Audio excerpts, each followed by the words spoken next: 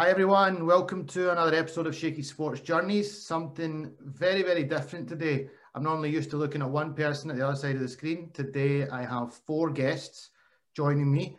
Four guests that all have something very much in common.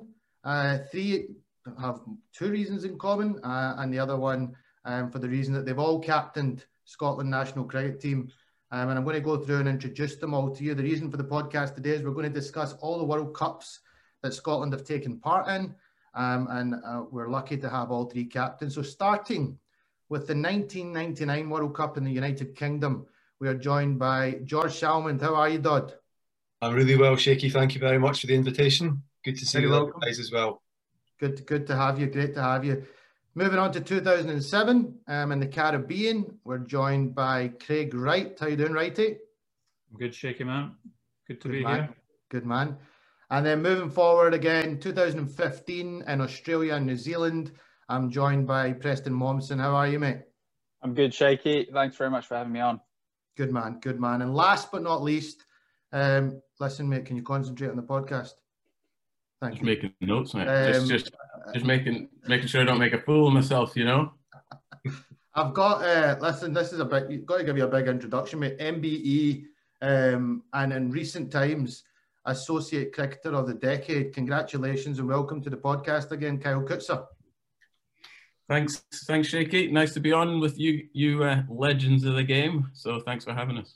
You're welcome. Okay, so let's just dive straight into this then.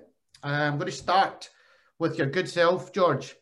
Tell me a little bit about your qualification process for the 99 World Cup. So we were very fortunate, Shaky, because I started playing cricket for Scotland, like everybody else who had preceded me, and even of that generation, playing in a World Cup wasn't possible because we didn't have associate member status. So when we got that in the mid-90s, the first tournament that we had the opportunity to qualify through was in Malaysia, 97, for the 99 World Cup in England, obviously.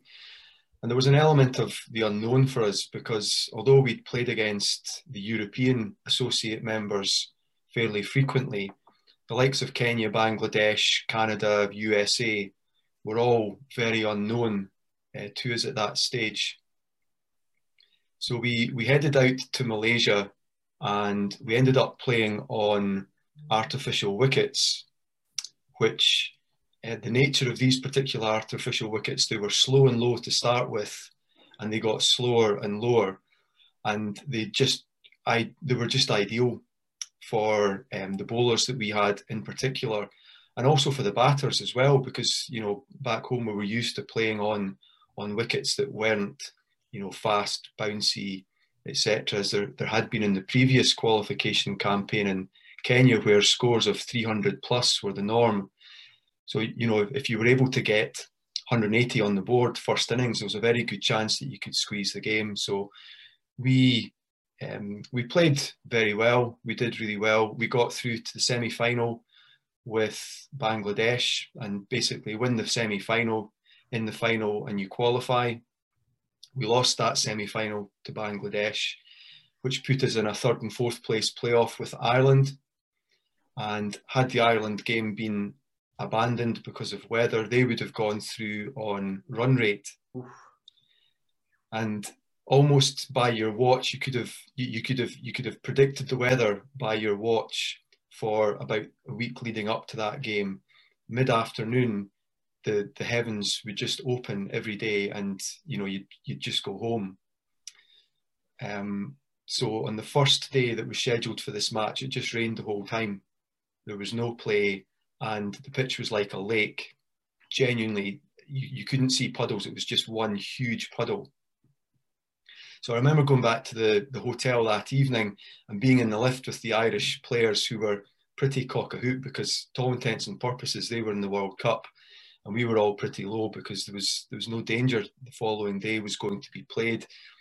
The state of the wicket, the outfield, the fact that there was going to be more rain, given that there had been for the preceding 10 days. And actually the following day was Friday, Holy Day, so we were going to stop for about an hour and a half for prayers anyway, which was going to mean that the rain, the impact of the rain was going to be even greater. But we turned up the next day. It was warm and muggy. They flew helicopters in to hover over the ground to get rid of the water that was there. And suddenly it was game on. And there was that switch where we suddenly were back in the World Cup, and Ireland had to engage brains and basically realise that there was a game of cricket. And I think it was a fairly big swing. And it didn't rain. You know, the first day in the best part of 2 weeks probably that it hadn't rained. And, you know, we won the game. We did, as I said earlier on, we scored probably high hundreds, 180 or so. And Ireland lost by 60 or 70 runs just, and it was fantastic, obviously. Big celebration that night then, George. Massive.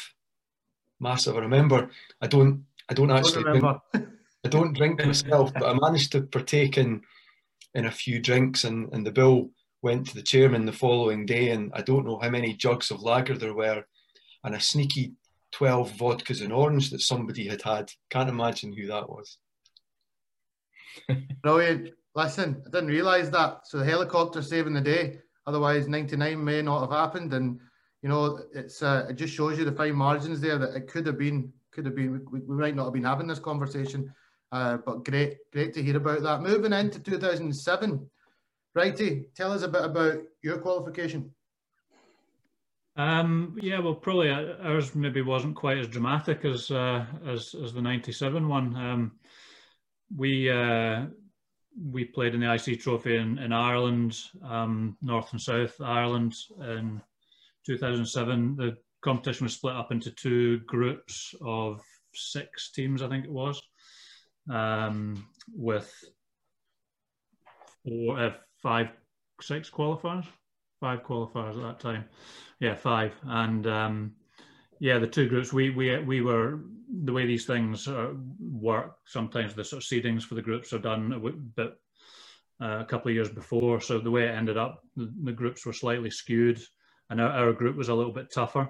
So the way the competition format worked out always meant one of the stronger teams from our group wasn't going to go through. But we just played really well throughout the tournament. We had a couple of games that were tight, but we managed to win all the games in that tournament. Qualified first from the group, and then played Bermuda in the semi-final. So by the time you qualified for the semi-final, because there was multiple qualifiers, you'd already qualified for the tournament, so the pressure was off a little bit. But we managed to beat Bermuda in the final, then progressed to beat Bermuda, in the semi-final, and then progressed to the final on a cracking day at Clontarf against Ireland. High-scoring game, and we managed to win that to take the tournament. And I think 7 games, 107. Although actually, as it transpired, winning the competition, the way the seedings worked then for the actual tournament itself, we then went into a group in the actual tournament itself with Australia and South Africa, who at that time were pretty clearly the best 2 ODI teams in the world. So from that point of view, actually would have been better losing the final and going into the group Ireland went into. But of course, you would never ever want to do that against the Irish. So and obviously playing Australia and South Africa in the actual tournament itself was a fantastic experience. But no, the tournament itself, these associate tournaments, generally speaking, are pretty dramatic and come down to run rate or massively close games at some point in time. But as associate tournaments go, that actually was a relatively smooth path through, as it turned out. And we played consistently well throughout the tournament. We were challenged in some of the games, but we just played consistently well throughout that tournament, and I think we were the deserved winners. And went on to the World Cup itself. I guess again, a few celebrations that night. There were, yeah. That was a good night. Fun. Did Kyle make it through the evening? Were you all right? Because you were only a wee puppy at that point, mate. He was just a baby, yeah. Yeah, I remember making it through considerably well, actually. Maybe trying to encourage Righty maybe at the wrong time of the evening to get another round Cricket Scotland, perhaps, but That was a really dominant performance, and I remember following it closely. And you guys played fantastic cricket throughout that tournament, and you know deserve winners. And like you say, you kind of went into the group of death. It was a tough group to go into, but at least you can say you played against those countries at a World Cup, which is something to be proud of. Moving forward, 2015, prior to that, the qualifying tournament, I think it was actually out in New Zealand, if I'm right in saying. Yeah, it was. They wanted to give simulate conditions, I guess, for the World Cup, which is a fair way of doing it. Mm-hmm. I think for us, though, it's probably important to look at a wider context of that qualifying tournament in 2014. There was a 2020 World Cup qualifiers about 2 months before that qualifiers in New Zealand. Craig and Carl, you guys were both involved as well, and that went terrifically for us. Didn't qualify. We're expecting to qualify, and obviously there was quite a big gap between our previous attendance at a World Cup event. So the pressure was certainly mounting, and I remember going into the 2014 World Cup qualifiers in New Zealand. Carl was actually the skipper at the start of that tournament before he got injured, and Righty was the coach. And I remember that meeting we had before that tournament started, where we all had to come clean and just be honest with one another about what we were actually facing there, because it was quite literally a case of most of us there were playing for our careers, playing for our bread on the table. So there was a huge amount of pressure on us. There was a huge amount at stake. So it was a massive tournament for us. And then we go into game one pumped up and ready to take on the world, and we lost to Nepal. So you can imagine what a devastating start that was for our campaign. Yeah, was it Hong Kong? Sorry, Hong Kong. Yeah, Hong Kong, yeah, exactly. So it was a big sort of moment, that one. Fortunately for us, we had quite a long gap between that first game and our next game, and we were stationed in Queenstown for that gap. And there's there's far worse places to be stuck for 7 days between your games. And it was an amazing sort of coming together as a team there. I remember it. And from that moment on, we never looked back in that tournament. Things just started to click. I wouldn't say it was smooth sailing the whole way. There was a huge game against Kenya, which, Rob Taylor played an amazing knock towards the death to see us over the line. Literally life or death stuff. We lose that game and we're out of the World Cup. So we got through, qualified for the final of the tournament and ended up winning it and booking our place in New Zealand and Australia. But yeah, that was a huge turning point, I would say, certainly in the evolution of the Scotland team where it is now. There's a lot of guys who are playing there, and they've just gone on and developed their careers now, and dominating world-class attacks now for members and beating them, which is it's hugely gives me a huge amount of pride in seeing that now. I just want to comment on that tournament. I followed that tournament closely. You personally, as a captain and as a leader, really announced yourself. I mean, you scored a couple of hundreds, I'm pretty sure, during that tournament. And credit to you, because you talk about the pressure there that the team was under, and you would have been as captain. So to step up under that kind of pressure shows your leadership, and I think it was a great tournament, because back home I don't think the hopes were that high. I think we realised that the team were struggling at the time, so it was quite a pleasant surprise when you guys did qualify. Not that I'm saying you weren't capable, but the results hadn't been going that way, like you're saying. Yeah, absolutely, and that that I think a lot of what we managed to turn around, we sort of discovered in that meeting about. We were just honest, and we actually spoke about what we were trying to do. Whereas previously, I think in qualifying tournaments, it was almost like brush it under the carpet. We had to qualify, but we don't want to talk about it, or we don't want to talk about the pressure. Whereas I think there was a lot more openness, and that just got us to to be a little bit more relaxed and just be able to have conversations with another on the field, off the field, and share the stresses and get through it effectively as a team makes it a whole lot easier. Oh, brilliant. Great to listen to. I'm sure there was a big party over in New Zealand. There was, I think, well led by a certain Paul Collingwood as well. Well, that's right. He was out there with you. He was assistant to you, right? Was he a great right-hand man to have? Yeah, he was great. It was a sort of breath of fresh air, just in terms of the sort of approach we'd decided to take that Preston mentions there. The team was coming off a tough sort of year to 18 months where they hadn't won an awful lot of games. And we sort of just made the judgment call to just get everything out in the open and just, as Preston mentioned, it was such a massive tournament in terms of the sort of consequences of not qualifying, professional contracts going, money going, all that sort of thing. So just decided just to get everything out in the open, lay it all out, and sort of be as upfront and honest in terms of what lay ahead, and to sort of tackle the challenges head on rather than being scared about them or intimidated by them.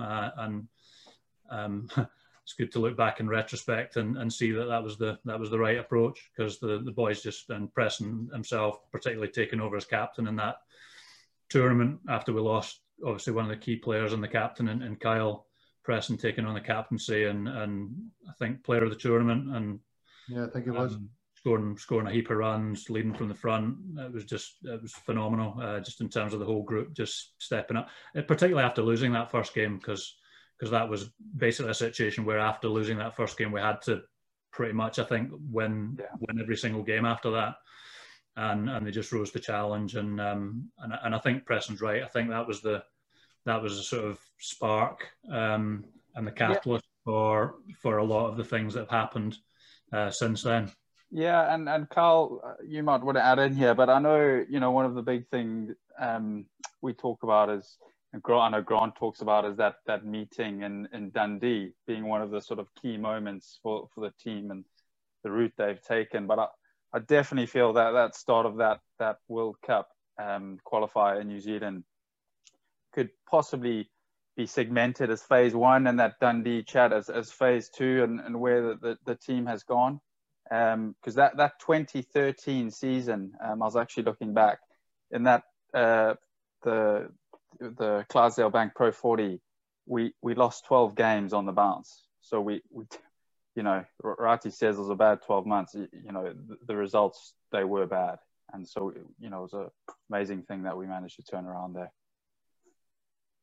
Yeah, I think you recognise moments, don't you, from when a team's performance all of a sudden kick starts, and having both those meetings, I think, are real sort of important, iconic moments in transitions from a team, because your team will never always go up like that. It'll sort of ebb and flow a little bit, but you have moments in your career, don't you, where they're just that you feel, yeah, that's right, and we've done the right thing. It never guarantees that you're going to win.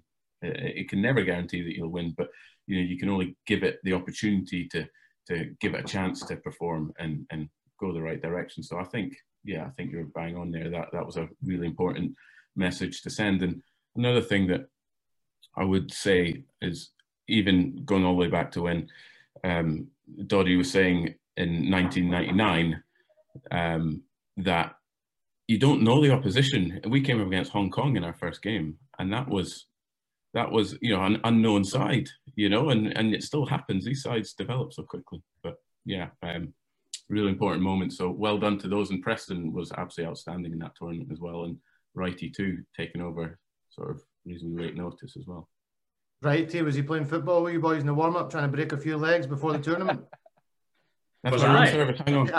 Was I, like you're innocent? We're holding him back. Most competitive footballing guy in the warm-up, man. You'd think he wants to end careers right there and then, flying in here and there. You need to get Cloudy on to ask about that. Did you wipe him out? Did you in one of the warm-ups? A couple of times. Okay, chaps, great to listen to that. Great to hear about the qualification process. You all done fantastically well.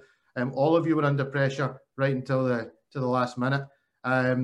Moving forward, then, I want to chat to you now about your preparation for the actual competition. So I'll go back to yourself again, Dodd. What did you guys do? When did you start preparation, and what kind of stuff did you do? Did you go abroad? Anything special? Well, personally, I got married in the build-up to it all, and came back from honeymoon the day that we flew out for a 2-week trip out to Sharjah, as it was then. I mean, I've been back to Dubai 2 years ago, and it was nothing. I mean, in the 20 years since the trip out to Sharjah, Dubai has just grown exponentially. It's unbelievable. But we had a couple of weeks out there just playing a few bounce matches, one of them under lights against local sides of expats and former professionals, training at bizarre times of the day so that it wasn't too hot for us as well. So that was really good. And we then came back. Sorry to interrupt you. Was that the best preparation for seaming decks and or kind of wickets over in the UK? Probably not. But I suppose it guaranteed us, because the tournament started early May. It guaranteed that we knew that we were going to be outside, which. Well, that's a start, yeah. So you wouldn't have got that in Scotland. That wasn't going to happen. So to get outside, you had to go over there. But I just think the wickets must have been a big transition coming back over to the UK. Yeah, and I was thinking about the evolution of the game from now, from '99, so I suppose through till now, and I look at the amount of travelling that the guys have to do, and clearly, that sounds great, but it'll come at a cost as well. But back in the day, I can remember 2 pre-season tours, 91 and 92, I think, to South Africa. And then this trip to Sharjah, that really was they were the only trips that we ever had, by way of any kind of 12-month competing or pre-season preparation. But I can't imagine you, and pro-wise, very few of you would have been playing professionally. Well, I mean, we had, obviously in '99, we had Blaney was at Northants and Hammy at Yorkshire. Mm-hmm. But that was it. So we came back from Sharjah, and we had every country was based in a city. In the UK, in England, I think somebody was maybe based in Cardiff. So we were in Durham, and we had a couple of games. We played Durham and we played Yorkshire in warm-up matches. We went to Scarborough and played Yorkshire there. The one thing I remember about that game was Hammy being hit in the head by Craig White with a beamer, and Craig White wasn't slow, and no, it wasn't. Yeah, there was a little bit of panic when that happened, but all was well. All was well. Now, just before we go forward and go through the rest, I'm going to talk to you about selection as well prior to moving on. So my first question to you on the selection front is, the guy at the top left of the screen right now, no selection for Craig Wright. Did you just not like him, or what was the reason? Good time to mute, Don. Was that a good answer? Perfect. Listen, you had a tough. I was looking at your squad. You had a handful of all-rounders. You obviously had Hammy. You had Brinkley, Williamson, and Stanger. Were they maybe the two? They were maybe the two guys that Wrighty was probably up against competition-wise. Yeah, possibly so. There were a couple. Wrighty and I would say Bryn Lockie were two of the big decisions that I remember round about that time, and certainly Ian Stanger, Greg Williamson, and Pete Steindl would have been probably the competition there. Greg was. I can't remember actually for the World Cup. I think he was. But if he wasn't at the World Cup latterly, he was vice captain, and was a brilliant vice captain. I just remember it as being really tough, and Not so much righty. I can't remember. Maybe Craig does remember who spoke to him. I think it was maybe Jim Love that had broken that news to him. But I remember speaking to Bryn, and that was a really tough conversation. But yeah, it's never nice, and I'm sure Craig's gone through the same process as coach and captain now as well. And you know, there's no easy way to do it, because you know the decision is the decision, and any kind of reasoning behind it probably you don't hear at the time, but maybe experience tells you that, you know, your time will come. Craig's time came, he did brilliantly, and fair play to him for sticking in. Righty, any comments? You're broken hearted at the time, but Dusty I mean, well, no, I was absolutely devastated. One of my ambitions in cricket was to play in a World Cup, and I think probably at the time I wasn't that long before I'd made my debut. I made my debut at the end of the '97 season, but I felt I'd done well enough in '98. You got 5 for against Worcester. Yeah. I felt I'd done well enough to merit a place, and I felt I was consistently playing better than some of the people who were ultimately selected, and even in club cricket, which largely speaking was where you had to be picked from, because there wasn't that much other stuff going on. But then on the flip side, you know, Gav Hamilton was available for the World Cup, which he wasn't always available for the other Scotland games. And actually, as it transpired, I was first reserve, because Gav was actually on the brink of getting picked for England. Yeah. So if Gav had been picked for England, then I would have made our squad.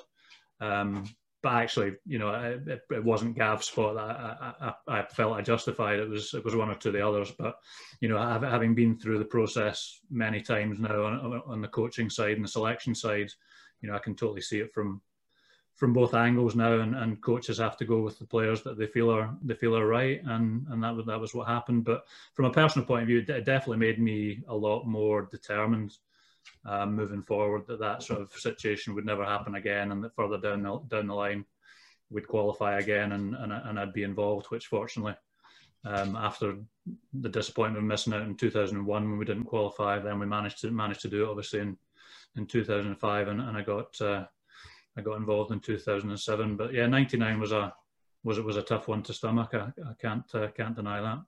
It's one of these ones, Kaz, that's, you know, as the qualifications changed now, but certainly back then, where, you know, 97 and 2001 only 3 teams were qualifying, and then not qualifying for the 2003 World Cup. You know, it's such a big thing, you know, to be playing on the world stage against the best teams. You know, you dream about these things. It's, you know, there's so many different cliches that you can throw out there, but to qualify and to not get picked clearly is going to be very disappointing, because there's no guarantee that come the next World Cup that you're even going to qualify and have an opportunity to play. So yeah, tough.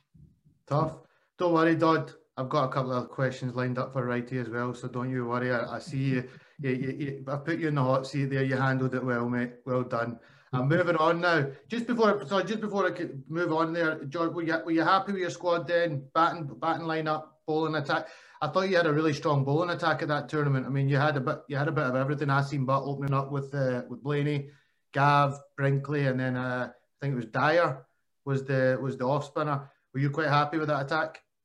Yeah, do you know, we had a really good attack. And what helped us as well was, you know, the fact that we were playing early on in the season, the white ball was swinging round corners. Mm-hmm. And I mean, one of the things that was tricky about that was actually controlling it. A lot of teams struggled to control it in the first 10 overs. There were lots of extras. You know, we had Pakistan 69 for, it might have even been 5. Mm-hmm. And of that, about 30 were extras. But similarly, in the first game against Australia, I think we benefited from getting 20 or 30 extras in our total as well. So it was something that everybody had to come to terms with. But, you know, we'd a good team to exploit that as much as we could. Righty, preparation. What did you guys get up to? Yeah, I think our preparation actually was pretty amazing, to be honest. We obviously the tournament was in the West Indies, and we went a year ahead of the competition, sort of around Easter time, 2006. We toured Barbados and had a few weeks preparing, playing some games, training. So a year ahead of the event, which was, you know, a great start. And then over the winter, so the World Cup was in sort of end of March, April 2007. In the sort of December 2006, we toured, played a series against Bangladesh, and then in January, early February, we went to Kenya and played a World Cricket League. Mm-hmm. Actually played a series against Kenya and Canada in the January, and then went straight to Nairobi to play a World Cricket League for the top 6 associate teams. Played a round robin competition, then went home for a couple of weeks, and then went to the West Indies early for a bit of preparation, and then into the competition. So, I mean, basically from probably early to mid-December, maybe in 2006, right through to the end of the World Cup, mid-April, end of April, we were pretty much playing and training full time. So, you know, the preparation was fantastic. Couldn't really argue with what we had. I mean, the ICC, in fairness to them at that stage, were investing quite heavily in the high performance countries and the teams that had qualified for the World Cup. So we had some great prep. Actually, not reflected in our performance when the tournament came around, unfortunately. But the preparation, I think, in terms of what we got to do, was pretty excellent. In contrast, there from '99 to 2007, bloody hell, 2 weeks in Sharjah, you know, and compared to pretty much a 12 months, you know, of different tournaments, different situations. You know, it's a big difference there. Again, and I think sorry, so just the other thing to add to that, Shaky, as well, is at that time we were obviously playing in the county tournaments and playing, I can't remember exactly how many games it was at that stage in the season, but it was certainly multiples of the games that George's team would have played back, although we were involved in the county competition at that time. It was only probably, what was it, maybe 4 or 5 games, Dodd, at that time against the counties. So, I mean, the amount of cricket that we played, and not just the amount of cricket we played, but the amount of cricket at a really, really good level was absolutely superb through that period. So, in terms of preparation, you couldn't really argue. One thing maybe that still wasn't quite up to speed at that time was we still had a largely amateur and maybe some semi-professional players. So we didn't get the full squad together all the time. So the likes of Dougie Brown, Gav, Blaney was still involved in county cricket at that time.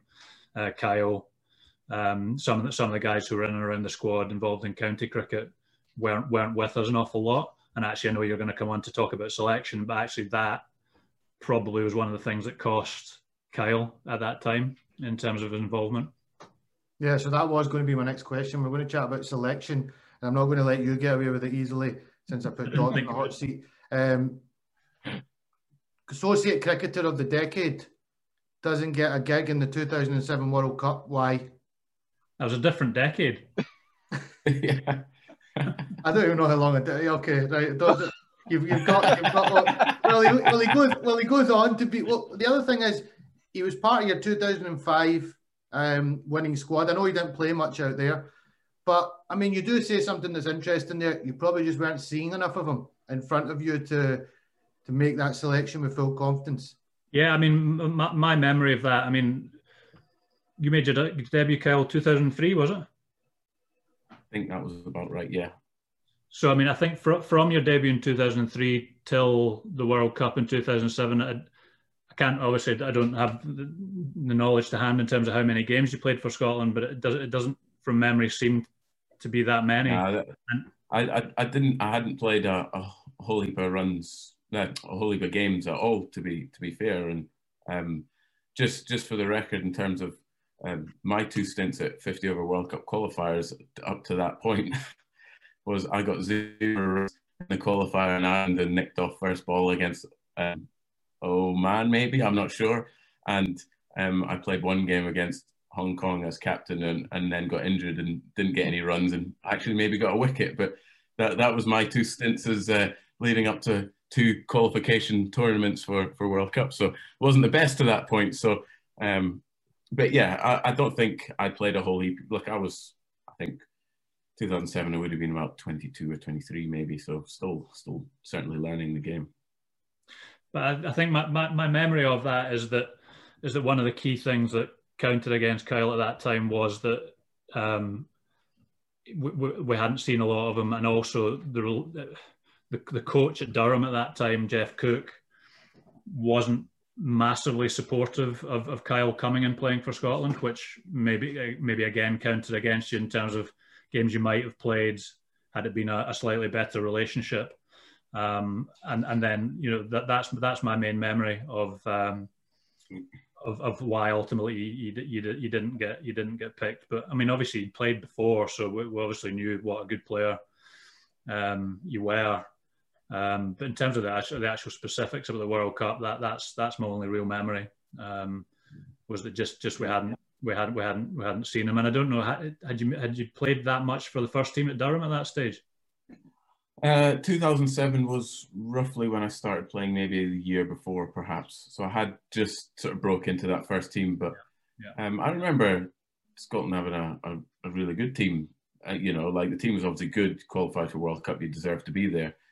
But I think I had loads of doubts as a player as well. You know, you go through those phases as a player, but I remember training pretty well leading up to before the squad getting announced, and I did go to the West Indies prior to that with no real significant performances. You know, I was still certainly learning the game, and you know,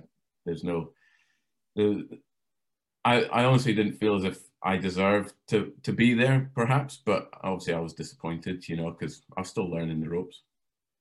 I mean, it's certainly That's one thing. That's not letting you off the hook, though, righty. Sorry, go on. That's not letting you off the hook, though. No, I wouldn't expect you to. But I mean, I will say, you know, in retrospect, and I'd be interested to hear George's opinions on this. But one of my big bugbears about not getting picked in '99, and the same thing would apply to Dougie Lockhart, to Colin Smith, to Drew Parsons back in those days, was that the 1999 World Cup team was coming towards the end of its cycle, and probably the same thing could apply to our team in 2007.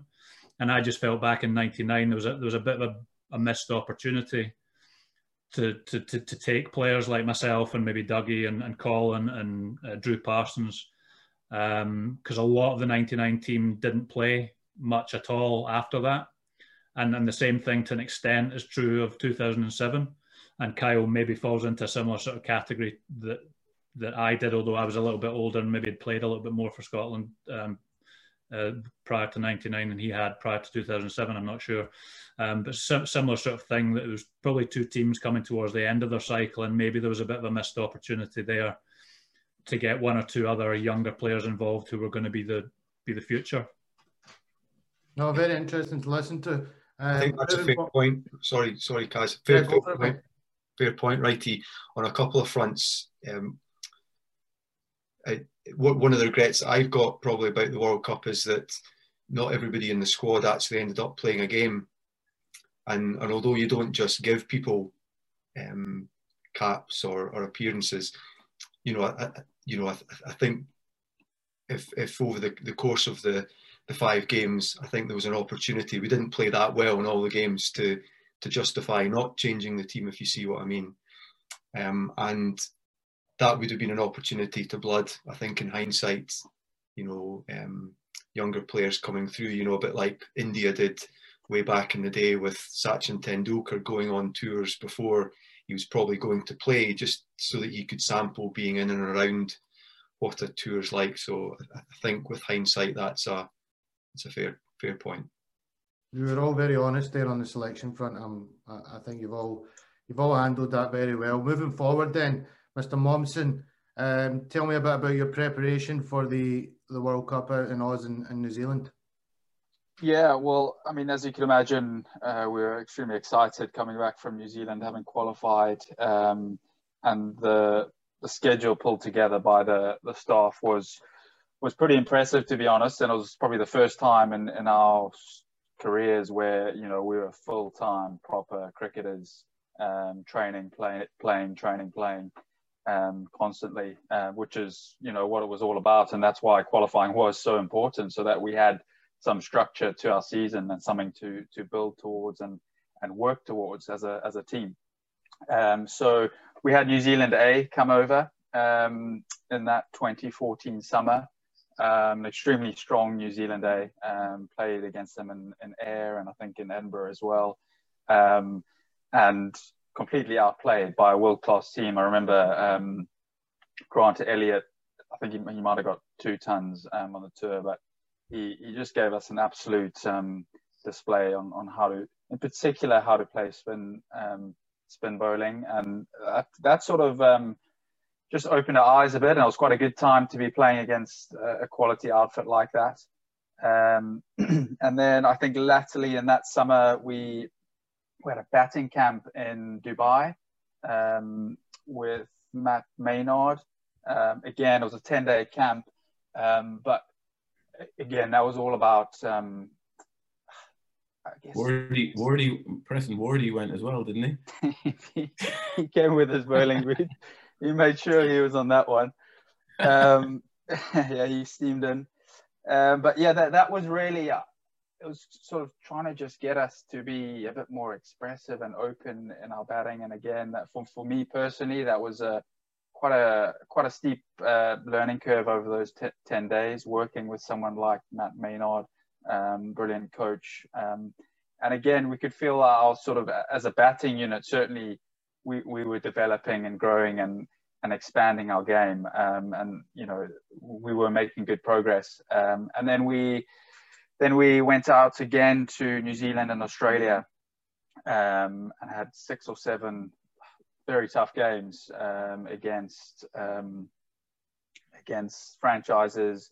And we had a game against a very strong New Zealand 11 at Lincoln. I don't know if you guys remember that one, where we lost by 1 run, chasing 260 odd. And you know, that was pretty much a full New Zealand 11. Brendan McCullum, all the big names, Latham, Vittori were playing. But I think that gave us a huge amount of confidence, because, you know, it was never going to be an easy tour, going and playing in those conditions. But it was a proper pre-World Cup warm-up tour. Give ourselves a chance to get used to the conditions that we would be playing in. And I think, you know, fair play to the support staff, actually. When I look back now, you know, that was ticking a lot of boxes, not just for the sake of it, but you know, we got very good preparation ahead of that 2015 World Cup. And yeah, you know, you joke about George's trip to Dubai, but you know, that shows the sort of progress that has been made over the years and the professionalism that has set in. So that was a very important tour for us. And although I think we only won 2 of the 6 or 7 games, they were tough games and we were tested in those conditions. And I think it prepared us well. It gave us enough confidence going into that World Cup at the start of 2015 that we were ready. There weren't going to be any major surprises when we arrived in Australia or in New Zealand. And yeah, we definitely felt ready. And I think you could tell immediately in our couple of warm-up games prior to the start of the World Cup, where we played against Ireland, we smashed them by 120 odd runs, and we lost to West Indies by 3 runs at the SCG. So we were definitely in a good place, and we were well prepared and ready for that World Cup. There's no doubt about that. Selections. I can't actually remember any of the tasty challenges that you had. I don't have a name to chuck at you, which I'm a bit gutted about. Who did you leave out that was in contention? Salmond. Yeah, I mean, there was a tough one with Gouds. you know, he's been, you know, what can I say about Gards? You know, he's always worn his heart on his sleeve. He's been a very proud Scotland performer, and he's put in some incredible performances over the years. You know, a fifer against Australia. Not many people can boast about a performance like that. Also a very good friend, and, you know, an amazing guy. So, and he was part of, obviously, the qualifying team at the qualifiers. So that was a tough one, I think. It was sort of in that transition period of, we could now start picking county players, and so there's a bit more competition and depth that had come in. Selection-wise, I think another big thing to bear in mind is that we didn't have a left-arm spinner or a leg spinner or anyone who could take away from the bat, and that was probably more of a selection dilemma. You know, going to Australia and New Zealand, playing in a 50-over tournament without that in your armory was always going to be tough. And, I know Moni went to New Zealand, but did he just not do enough to put his hand in the hat? Yeah, again, similar to Gards, Moni, absolutely fantastic guy, and what a great Scotland performer as well. But yeah, unfortunately, it was a case that we just couldn't rely on him for 10 overs in a 50-over game, unfortunately. But, you know, we see someone certainly you would love to have around, top guy. It's worth saying, just when we're talking about Icky, just how important, and this goes back to perhaps my non-selection in '99. One of the things that might have counted against me might have been that I might not have been the best one for sitting on the bench. I don't know. I'm just guessing. But I mean, Moni and Gordon Drummond would be the other one in 2014 for the qualifying tournament. Just how successful that tournament was. One of the big things about that tournament in particular was actually how good those guys were. Because I think maybe Icky played one game. We played a lot of games. He played one game, and Drummond maybe even didn't play any at all. But they were absolutely outstanding. So it's then unfortunate when guys like that aren't involved when the big prize comes around. But it was just worth mentioning those two in particular. My memory of that 2014 tournament, with them not playing but still contributing really, really well to the squad dynamic. Yeah, absolutely. Couldn't agree more. They certainly, you know, you talk about adding value to a team, and that's not just adding value on the park, but it's what they brought off the field. I know Drummer in particular, personally for me, he was the guy who gave me throwdowns every morning before a game. So I'll be forever grateful to him. He knows that. I know that. Never gave me a throwdown in his life, man. So much cricket there. What's going on here? Hey, Drummel, you got your favourites, have you, mate? Look, great to listen. Great to listen to all of that. Let's get into the World Cup then. Let's get into the fun times of it now. Listen, 99 World Cup seems like it was yesterday. I mean, Kyle, before I speak to Dodd about that, I mean, we were probably, 12, 13, maybe around that age. 99 World Cup was just everything. I remember it like it was yesterday, how excited you were as kids to see your senior, your Scottish team playing in a World Cup. Yeah, Shaky, it was unbelievable to watch, you know. I'm not sure whether I should be admitting this or not, but I actually got a passport photo taken in my Scotland replica shirt, and it was in my passport for obviously 10 years. So it wasn't any of the players, it was a replica shirt, but I remember watching George and his team and being amazed by, you know, seeing them on the TV, and it was a real inspiration to me. Well, I'll start with the first game, and let's just talk about your group first of all, Dodd.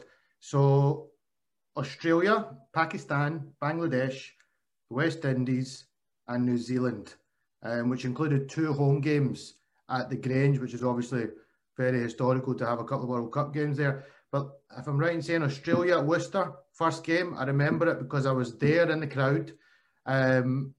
Talk to me about going into that game. And I mean, you're obviously playing against the eventual winners, a serious team in Australia.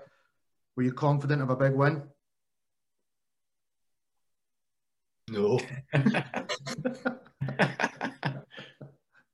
And I think again that, I mean, just thinking about this discussion coming up, and without wanting to sound too melodramatic, you know, even listening to Kyle there, to look back now and think, you know, where Scottish cricket is now, certainly not going to take any of the credit, or I'm sure sort of peers aren't going to take any of the credit for that, but in a small way, to maybe even have got the Scotland squad, Scotland cricket, even towards the start line of what they've gone on to do, is, you know, to have been involved in that evolution is just amazing. No, I mean, in all honesty, you know, we wanted to compete. Clearly there was the match against Bangladesh that, you know, we would target as being a really good chance of winning. They'd toured Scotland the year before. We'd played them in a 1-day and a 3-day series. We'd done really well against them. So there was that, and you know, you want to compete for as long as possible in a match against the top boys, but realistically it was going to be difficult. Certainly going to be difficult to get out of the group. But I mean, the game at Worcester, I remember being in the team bus and driving through the centre of Worcester and seeing rampant lion flags, saltires flying, and genuinely thinking, is there a football match on today as well?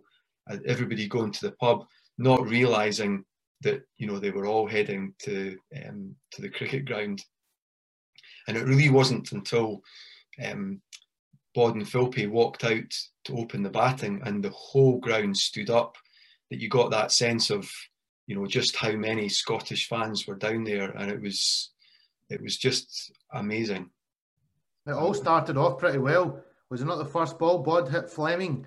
Beautiful cover drive through cover for 4. Yeah, I mean, I think there were still tears in my eyes. I don't know how he saw the ball. Bod doesn't tend to get quite as sort of sentimental, I suppose, as maybe I did, but proper cover drive for 4. So, you know, it was a great start. And, do you know, we stuck in. I remember going out to bat myself, and, you know, a couple of names to throw down straight away. When I went out, number 4, I think it was number 4 anyway, Smithy, Mike Smith was at the other end, and Glenn McGrath, Shane Warne were bowling. And I can remember facing a couple of balls and then going down and having a chat with Mike, and we just decided, listen, we're going to have one with our name on it. Let's make sure if we're here for half an hour or longer, you know, we have a bit of fun. So we took a few risks. Ever so slightly, I was going to say, George, I was concerned for your life a couple of times. You came charging down the wicket to McGrath a couple of times, but fair play. Yeah, and I keep saying I came down the wicket to Lee as well. Not Brett Lee, it was his brother Shane Lee, who didn't bowl with quite the same speed. But you know, I can just remember it being great fun. I was a bit worried about you, Dodd, actually going into the tournament. And the reason I was a bit worried about you is I didn't know if your head was going to be on the job completely. And the reason that was is a little media day that you had just leading into the tournament, where you got very cosy with the model Caprice. That, you know, were you focused fully when you went out? Were you ready to face that first ball, or were you still thinking about Caprice at the time? Or... Yeah, do you know, she and I, we were able to separate work from pleasure, so it was always fine. Yeah. So Mrs. Salmon was never in any trouble. You know, she wasn't. She looked really. She was loving you, George. I remember it on the news. She was loving you. You were like a little teddy bear. We were coming back from when we qualified in '97 for the World Cup. We also qualified for the Commonwealth Games in '98. I don't know how it was. We didn't know that we were even trying to qualify for that, but I think during the celebrations, Jim Love maybe said, "Oh, by the way, that's us playing in the Commonwealth Games as well." It just seemed to happen. And on the way back from that from the Commonwealth Games, there was I was sitting on the plane, and Jim came up and said, "Oh, there's a photo opportunity. Would you stay behind another day?" And of course, my fiance at the time, believe it or not, she maybe wouldn't be now, but she was quite keen for me to get home. I'd been away for quite a long time, so to spend another night in London when everybody else was coming home was, I had to sort of do a bit of smooth talking to get that. But there was a representative from most of the teams there for the photo shoot. So Alex Stewart, Franklin Rose from the West Indies. I think Adam Hollyoak was there as well. Saqlain Mushtaq were there, and yeah, Caprice only did the one-to-one shots with me. Brilliant, loved it. Look, the first innings, I thought you came out, like you said, you played aggressively. I think Gav got 30 odd maybe as well, and you looked to play quite, you were playing positive cricket. And safe to say, when you came out to field, you at least had something to bowl at, and you had them. I mean, you knocked over a good couple of, I think you got them 5 down, chasing it in the Waugh brothers scene at home. Yeah, we got them 4 down. We got 180, which competitive at that time. Took them to the 45th over to get it, which again, from their point of view, it's perfectly comfortable, but it was competitive. Darren Lehman, I think, was out for a duck. Got a fair bit of stick from the crowd. And I always remember one of the things that was really good to do, Nick Dyer was bowling off spin, and when Steve Waugh came in, we were able to apply a bit of pressure. We had somebody in close on the offside and a slip, so we were putting a bit of pressure on, looking to take wickets, but they always had it. Mark Waugh batted really well, but we gave them a little run for the money. Yeah, no, I thought it was a good start, and then you go straight into the Pakistan game, which again, another great performance with the ball. If a couple of decisions go away, I remember Gav had Inzamam plumb LBW. I mean, you could have been. Was that an example of being a minnow coming into a tournament and the umpire not getting the old finger up? I think I wouldn't want to play that card necessarily. What did you think at the time, though, Dodd? What were you calling him under your breath at the time? What's the R rating on this, Shaky? We're all right. We're all right. I think there was another one that was even more adjacent with Wasim Akram as well. He and Moin Khan went on to sort of rescue their innings because they were under the pump a bit at 60 odd for 5. Blaney and Asim Butt in particular had bowled really well, and then Brinks and Hammy came on and backed that up as well. So 260 was always a bit more than probably would have been comfortable chasing, in particular. Would they have got that many if Gav hadn't dropped Wasim Akram on the boundary? I was sure to remind him of that during our podcast. Yeah, I was glad that you picked that one up, but can happen to the best of us, I suppose. But what I remember about that game as well, the lead up to that, Pakistan, I think, in their first match, had played the West Indies at Bristol. And there was a heap of chat about this bowler, Shoaib Akhtar, who was very close to breaking the 100-mile-an-hour barrier. But down at Bristol, they hadn't had any of the speed guns or the requisite television cameras there to actually pick it up. But there was a whole heap of hype because, do you know what? They're going to bring all that to Durham. So you can imagine how delighted we were to know as the batters that he'd be pushing himself off the sight screen trying to break the 100-mile-an-hour barrier. And if you ever get a chance to see the ball that he got Mike Smith out with, not only was it rapid, but it pitched on leg, and I think it hit the top of off as well. It was mental. I was I was actually next to the sight screen, but I managed to get round the ground. I was actually sitting at cover, but I wanted to see Shoaib bowl from behind, and I was worried for a few of you. But I mean, it was exciting to watch. But he was absolutely, it was frightening quick, and he wasn't holding back. He was steaming in that day. Yeah. Did you see it? Did you see any? Yeah, you see it. Yeah, it's about reacting in time as well, which is always tricky. We'd faced him out in the Commonwealth Games as well. He'd been across there, but a complete unknown, certainly to us.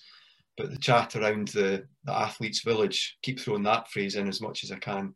Chat around the athletes' village was that he's the quickest guy on the planet at the moment, and sure enough. The other guy from the other end wasn't too bad either. Wasim Akram, hooping around corners at good pace. I think he cleaned up Ian Stanger with it. It was just an unplayable delivery. But Gav Hamilton, comes out and announces himself on the World Cup stage, lets England know that they maybe missed a trick, but that's their problem. And blazed was it 70?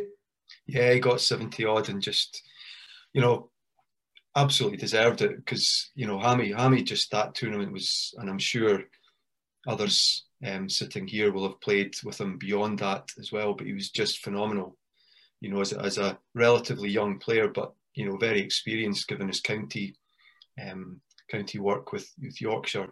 He was just brilliant to have in the changing room, and as captain, he just got that balance right about giving advice, not taking over, just the good guy that he is, just great. And we were all just so delighted with the way that he performed as well, and his subsequent selection for the England tour to South Africa. Yeah, no, it was fantastic to watch. Righty, Kyle, Preston, I don't know how much you would have remembered of the '99 World Cup, but what were your thoughts after those first couple of games? What were you thinking? How did you think the guys performed? Did you think they had a chance to win a game later in the tournament potentially? Well, I remember sitting at home and watching Dodd hitting that first ball through the covers. I just thought that was magnificent. Obviously, I wanted to be there myself, but it was great to see us sort of stamping our authority on the tournament from the first ball. But from memory, the big game for us in that tournament, I think, as Dodd mentioned earlier on, was the Bangladesh game. Mm-hmm. At that time, we were an up-and-coming country. They were an up-and-coming country. And as Dodd said, we'd played them the year before, and we beat them, I think, 2-0 in the one-day series and drew the three-day game. So, we were sort of on a par, really, or even in our own conditions, a little bit ahead of them. And I think just politically, the Bangladesh game was a massive one for us. And I was at the two games at Grange. So I was at the Bangladesh game and I was at the New Zealand game at Grange. And I can remember us having Bangladesh 20-odd for 5 or 20-odd for 6. And did we... 29 for 5, and then we there was another catch went down in the slip. We missed a catch, and I was just thinking, at that stage, look, this is just amazing. This could be such a sort of seismic victory for us, just on the world stage in terms of where it puts us politically, sort of thing. And then they scraped together 160 or 185. Yes, they got more than they should have done from where they were. But then we were doing okay, and then did something happen? Gav, was it an unfortunate dismissal or something? And then we fell short, and I just remember being gutted about that game in particular. Yeah, Hammy was batting beautifully again, and he was at the non-striker's end, and Alec Davies, as he did, very good hitting straight back down the ground, hit a straight drive. Bowler got a touch on it and Hammy was run out, which it was a pivotal moment, but like everything else in sport, a good team would survive that and still win the game. We'd not batted well enough top order there to have enough in the bag, but I think we fell short by about 20 runs. But I mean, just in general, again from memory, it was such a massive, and Dodd alluded to it earlier, it was just such a massive tournament for us as well, just in terms of the growth of the game in Scotland, because really up until that point, cricket had never been high profile at any stage, really, in the media and that type of thing. And here was a tournament being played on home soil, on television, in the media, blah, blah, blah. So, you see it from yourself, from Kyle, from all the young, I mean, I remember Cloudy in the Scotland. Yeah, he was like the mascot, wasn't he? He had the photo. So many of the guys like yourselves who've gone on and represented Scotland, and I'm sure hundreds and hundreds around the country who didn't quite get to representative level. That tournament has had such a massive impact on them. And from my point of view, even though I'm a bit older than you guys, it was massive as well, because I grew up loving cricket and in the same situation as George. For the first part of my cricketing life, if you want to call it that, there was no opportunity to play in a World Cup, and then suddenly there was, and that was a massive thing for me at that point in time as well. Obviously disappointed to miss out on being selected for that one, but that opportunity wasn't there when I started playing cricket as a sort of 13, 14-year-old, and then suddenly it appeared, and there was suddenly something to really aspire to. within the game in Scotland, and obviously things have kicked on from then. Kyle, when we touched on it there at the start, I know for me personally, again, I'll say this, the 99 World Cup was probably just such an inspiration to want to be in that situation, to be playing for your country in a World Cup. What about yourself? Yeah, I think, first of all, an important message to go out to the ICC really and those involved is how big an impact it did have on our country. And I remember seeing neighbours in our street. I've got two older brothers and my old man. We all played for Stoneywood Dice, but I remember our neighbours, all of a sudden, we didn't know they play cricket. They're off going playing cricket. You know, like when Wimbledon's on, you see kids going out with their tennis rackets and they're out playing. I do remember seeing in the park, all of a sudden, there's other people playing cricket. So that's the important message, I think, that sometimes gets overlooked when the numbers are being reduced in terms of 50 over World Cup, which in my opinion is the pinnacle for a Scottish player. I know T20 is important for the world game and all that, and obviously Test cricket has its place, but for a Scottish player, in my opinion, 50 over World Cup is the pinnacle, and the impact that it has within the country and within the other countries that do manage to qualify is huge. So and it certainly played a huge part in my career. You know, whenever me and you, Shaky, would turn up and play, you'd be running in like try and run in like Azim Button, so you knock my toes off, you know. There were battles there that we would play out, probably trying to mimic what we had seen, you know, at the time, you know, people that we were seeing as heroes to us within Scotland. And I just think it gets overlooked in the world game. I think the ICC underestimate the value that has, and I think it's a real message that gets missed. We're still going to come on to some of the tasty stuff because we've still got Preston Momsen lined up to discuss his campaign at the end, and he was all guns blazing with the media, so we're going to get to that. But Preston, just some comments on the 99 World Cup. I mean, obviously you probably weren't in Scotland at that time, but did you do a bit of digging into the archives prior to your World Cup to look into it? Yeah, I mean, George talks about that being a part of the evolution, and 100% that is the case. Because, you know, before I obviously moved over to Scotland to try and play for the country, I definitely, you know, I did my research and looked into what the team had been involved in, and the 99 World Cup was a big part of my decision making, definitely. So just shows how important, and you know, it's what Carl's saying is to be on that world stage and inspiring the next generation, and that's exactly what the guys in 99 did. And the guys in 2007 did, and fortunately we were able to do it in 2015. And as a country, we need to make sure that we keep doing it when the time arises. So Dodd, New Zealand, I think it was, you finished up with, which was quite again, do you know what I noticed throughout the tournament, there was again always stages where you guys were in the game, but again, just those pivotal moments that we we missed out on, you know, a couple more runs here and there. You know, you probably put a few more teams under pressure. Is that fair to say?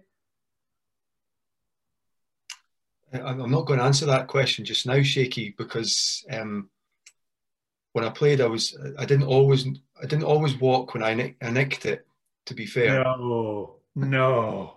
But I've matured. Okay. And you've missed out the West Indies debacle. Yeah, you know, I didn't want to touch on that too much because that was obviously the one disaster game, wasn't it? Yeah, sort of.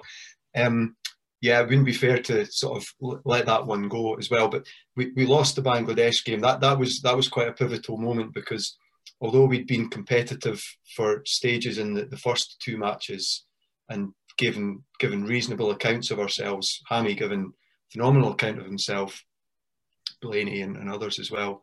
That was a game that basically we wanted to win. And although that was very competitive, the most competitive match we'd had up till that stage, that wasn't what we were looking to achieve in that game. So the next game down at Leicester, you know, bowled out for 68, having won the toss as well, wasn't great. knocked off in 10 overs, and the bars weren't even open by the time the game was finished. So thankfully I didn't travel down to that game.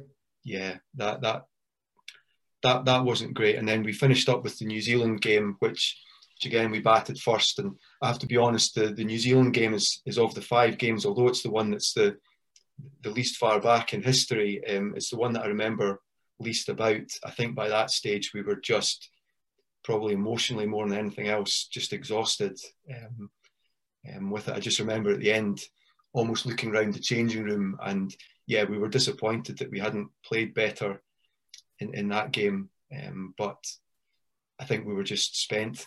I think, you know, it looked like a team of amateur cricketers that had just tried their very best, but, you know, we're playing against battle-hardened cricketers that were used to playing in tournaments, being away from home for a long time, and just churning out performances. And, you know, it was a tough gig.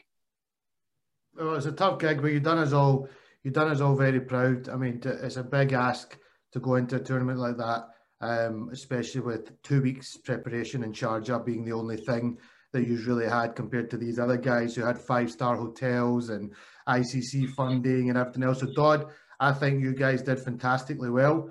And we'll touch on a few other wee questions at the end about the campaign itself, but we'll move forward into 2007, which is Wrighty's campaign. You got your chance, Wrighty. You're going to the World Cup. You've got 3 games, which is, you know, that's probably the one thing you're a wee bit sad about, because, you know, Dodd's side had a lot of games, as did Preston's team. But you guys only had the 3 games against Australia, South Africa, and the Netherlands. So talk to me about your campaign there. Yeah, I mean, I think definitely one of the disappointments was the fact that we only had 3 games compared to the sort of structure of other World Cups. And I think that was definitely a disappointment. And also I think the way the games were scheduled didn't help us either. I think if we'd played Holland first, if we played the Netherlands first, I think it might have been a little bit different. I think overall we just didn't do ourselves justice in that competition at all, which was a real disappointment given the way that we'd played probably over the previous 3 years. You know, we'd won the I Cup in 2004. We'd won the ICC Trophy that we talked about earlier in 2005. Even in the build up to the 2007 World Cup, we'd played some decent cricket in some really tough conditions actually in Kenya. We got to the final of that associate tournament I told you about. We beat Kenya in that tournament, then lost to them in the final, but we'd actually played pretty well. Won some really close games, showed some really good character in that competition, as I say, in some really, really tough conditions. There's a little bit of a difference though, Wrighty, between beating a Kenya side and turning up at the World Cup for the opening game to play against the Aussies. For sure. And like I mentioned earlier on, one of the consequences of us winning that qualifying tournament was the way the seedings were. We got put into a group with by far and away the best 2 ODI teams at the time. By the time the 2007 World Cup came around, so we knew that. But you know, we were a team with a lot of experience. You know, we had a lot of experienced players, and we'd done well as a team together. You know, we'd experienced like with Dougie Brown, with Gavin, with Blaney, with myself, with Paul Hoffman.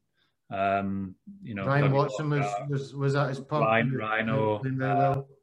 You know, so we had a lot of really experienced, talented players, but I think probably overall you'd say probably that came just a few years too late for that team.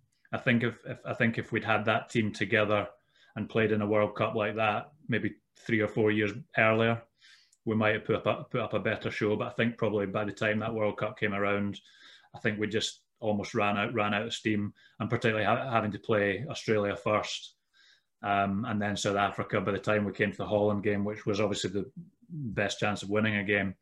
we were just done. I think, to be perfectly honest. But I mean, the Australia game itself was we actually played quite well for a lot of that game. Question before you go any further: who won the toss? Yeah, we won the toss. I was actually going to talk about that, because that was one of the pivotal decisions. You stuck them in, righty. Yeah, well, we'd sort of in previous times, and again, George might go along with us or not. In previous times, there was when Scotland would play against top full member teams, there was always a feeling that Scotland should allow them to bat first. If it was a friendly game at the Grange and there was a big crowd and that sort of thing. But we'd really tried to move away from that as much as we possibly could and just do what was right from a cricket point of view. So my intention was to bat first in that game. We were playing at St Kitts, tiny little ground, flat wicket, short boundaries. But then what happened was it started raining. Maybe an hour or so, half an hour before the toss, clouds came over. Wicket had been under cover for a bit, and I changed my mind. And I stuck them in, just thinking there might be a bit of movement with the moisture and whatever else. And of course, as soon as the toss had been done and we'd won the toss and stuck them in, the clouds parted and the sun came out, and it turned into the belter that it had been before. So that was a mistake. But we actually did pretty well. I thought we bowled well too. I mean, you look through the lineup that they had on that day, just absolute legends of the game from 1 to 11. So it was fantastic to have a challenge like that. But we actually did well, and at one stage, I think maybe even with five overs to go, we thought we were going to keep them under 300, which on that ground would have been a phenomenal effort. Particularly considering we lost Blaney. I think Blaney went off injured after a couple of overs. But Madge had bowled well, and yeah, we thought we were going to keep them to under 300, which would have been really creditable on that ground, on that wicket. But then Shane Watson and Brad Hodge, I think, actually smashed a quick 30, and Watson got some quick runs, and they scored a load in that last 5 overs, which just sort of took it away from us and took the wind out our sails a little bit. But even then, Floppy Colin Smith made a fantastic 50 against just an absolutely world-class bowling attack. So we came out of that game with a little bit of credit. But yeah, that toss decision didn't turn out to be a great one. As I say, I can see your reasons behind it now. But yeah, I can see why you were thinking from the other point of view as well, that maybe putting runs on the board and trying to put these teams under a bit of pressure of a chase might be a better way to go. Kaz, I think it's a really good example of how the game has evolved. Now how competitive we are. We go into these matches expecting to compete, to perform, to win. The same dilemma that Wrighty had down at Leicester. I can remember looking at the wicket. It was a used wicket. And the discussion was, well, if we were playing Ireland or Holland, what would we do? We'd be batting first. And the dilemma then is, well, what are we here for? Are we here to do the right thing? The right decision is to bat first. Or is it a PR exercise? And, you put the West Indies in, they score 300, Scotland score 150 or 200. They throw the spinners on when they don't need to bowl their fast bowlers quite as much. Everybody goes home in the crowd having had a reasonable day. You're not embarrassed too much. At the time, your first question was about, did you expect to win? Well, that was an indication that we were wanting to do the right things. We just weren't good enough probably to do it, but we wanted to do the right things to give ourselves a chance of winning the game. But, thankfully we've now got much better strength and depth and better quality of players to really follow through on those ideas of grandeur. Before the next game, right? You unfortunately got some bad news. I believe your dear auntie passed away, and you decided to go back for the funeral. Was that right? You flew back for the funeral? Yeah. So it was a bit of a shock because she was actually meant to be coming out to the tournament. So my whole family were coming out, and yeah, I'll never forget it. They were meant to be arriving, and I was meeting them at a restaurant. They hadn't told me she'd got ill. So I remember going to meet my mum and dad and my aunt and uncle and my cousins who were meant to be coming, and the rest of the family. And I remember them turning up, and my aunt and my uncle and my cousins weren't there. And I'm like, what's happened here? So mum and dad said, oh yeah, Aunt Louise is not well and they've just decided not to come. Blah, blah. It didn't say how serious it was. But as it transpired, she'd taken a real turn for the worse and went downhill really quickly, and actually passed away on the evening of the Australia game.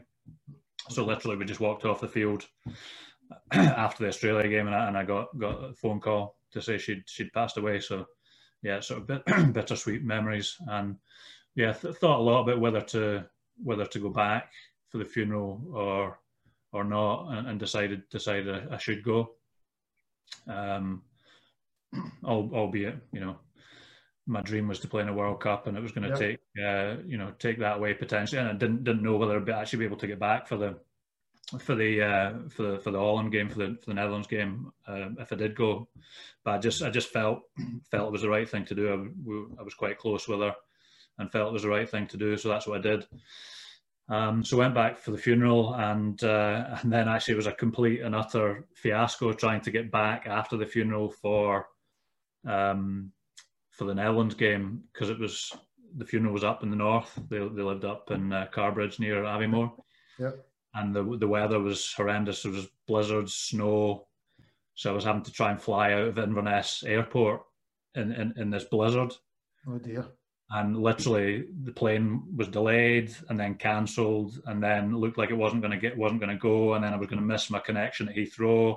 And if I hadn't got that, then I definitely wouldn't go back to the West Indies, wouldn't go back to St Kitts in time for the Netherlands game. So it was like totally touch and go whether I would actually get back at all.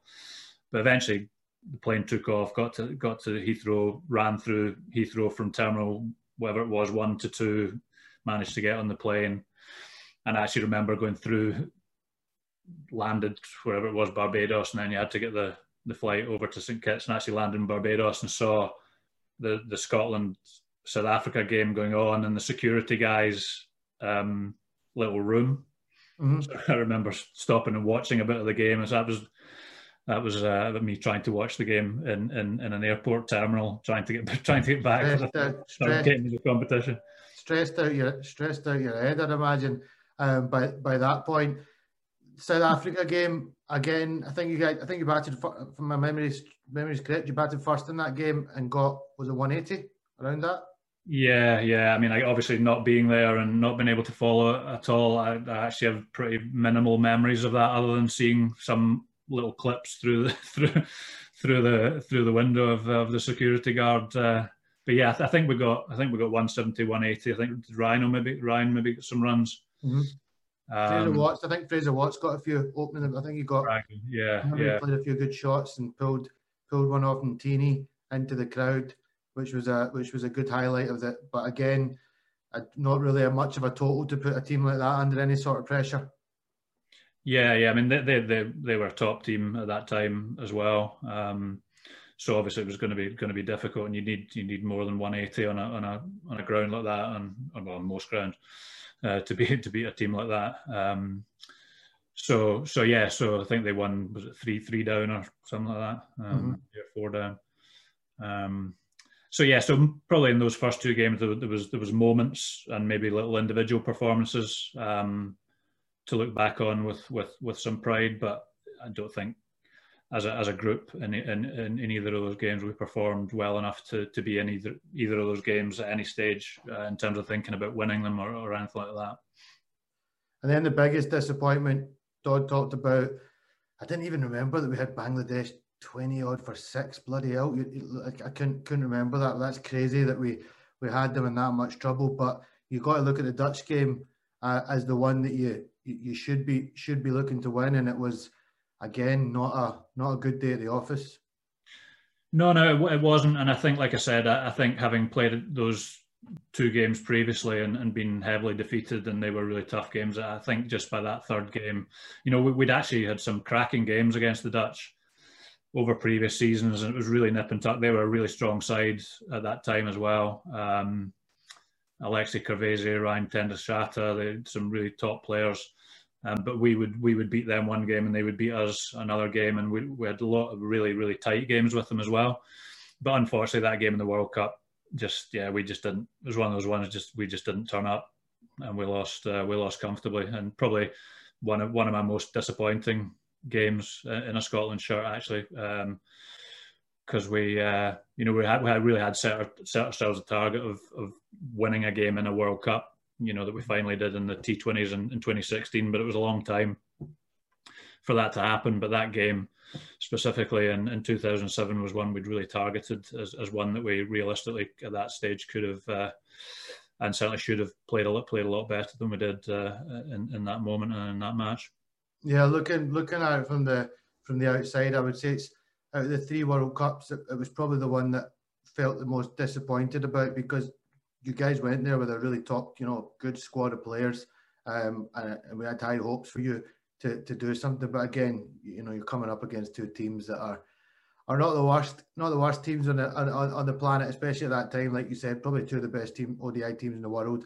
Well, they were. I mean, they were ranked 1 and 2, quite a long way ahead of everyone else. And a lot of people at the time sort of asked me, would we have traded winning the ICC Trophy qualifiers against, in that final against Ireland, to finish second and be put into the group that Ireland ended up playing in, and obviously beat Pakistan, drew Zimbabwe, and tied with Zimbabwe. And I mean, obviously, I think particularly in the conditions that they played those games in would have suited us a lot better than the ones in St Kitts.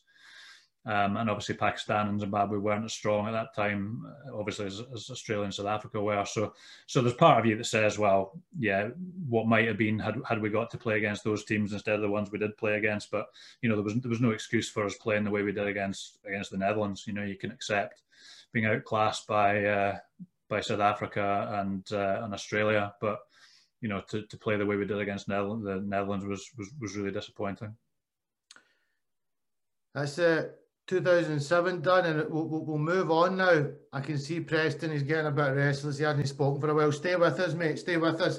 Not at all shaky. 2015, big competition over in Australia and New Zealand. What fantastic countries to be touring. You've already had experience of going to New Zealand. That's where you qualified, so that was familiar to you. You go into a group with New Zealand, England, Afghanistan, Bangladesh, Sri Lanka and Australia. So before you've even started the tournament, you've got 6 guaranteed fixtures, which is a nice place to be. And you must be looking at those fixtures straight away thinking Afghanistan, Bangladesh, their 2 games we're looking to win. But let's start at the top, which was the New Zealand game. How did you feel going into that game? What was your expectations? Yeah, as I mentioned previously, I think the team, the squad was very well prepared for the whole tournament. So we were pretty excited going into that New Zealand game to play them at Dunedin. It wasn't going to be an easy game, that was for sure. I remember the warm up very clearly. Just everything was so surreal. It's something. Personally, I'd never experienced it in my life before. Playing at that sort of venue, the crowd, just the atmosphere, the complete buzz about the place was different level. So we knew, that's something that we were just not used to. So it was about adapting to that situation and trying to get normalized with that, and then losing the toss. On a wicket that can offer something, and you've got one of the best attacks in the world that will extract anything out of the wicket if there's anything on offer. So that was a challenge immediately, first up with bat in hand, and we lost a couple of quick ones, and there was definitely some flutter in the change room there. That's for sure, because it wasn't, it's not the start we had spoken about. We go into the game with a pretty set game plan, and it doesn't go to plan. But I would say though that that partnership with Machin and Barrington against that attack and the way they managed to counter the offense that they were putting on, you know, that gave us a huge amount of confidence, not just in that game. You know, they took us from a dead and buried position to, you know, we were right back in that game when they were batting together. I think they put on over 100 together, both of them getting 50s, you know, top class 50s. And that really gave us that little bit of, I think, time that we needed to adjust to what was a huge moment for all of us playing in that environment. And then that just kind of got us settled into the tournament.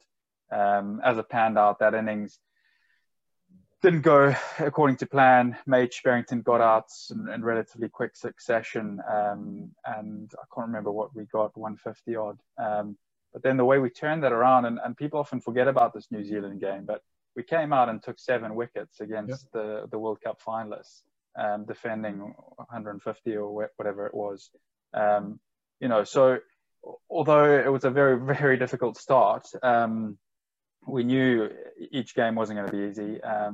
So it gave us time to adjust, and you know, I think we held our heads high coming off that pitch against a very, very strong New Zealand team. You talk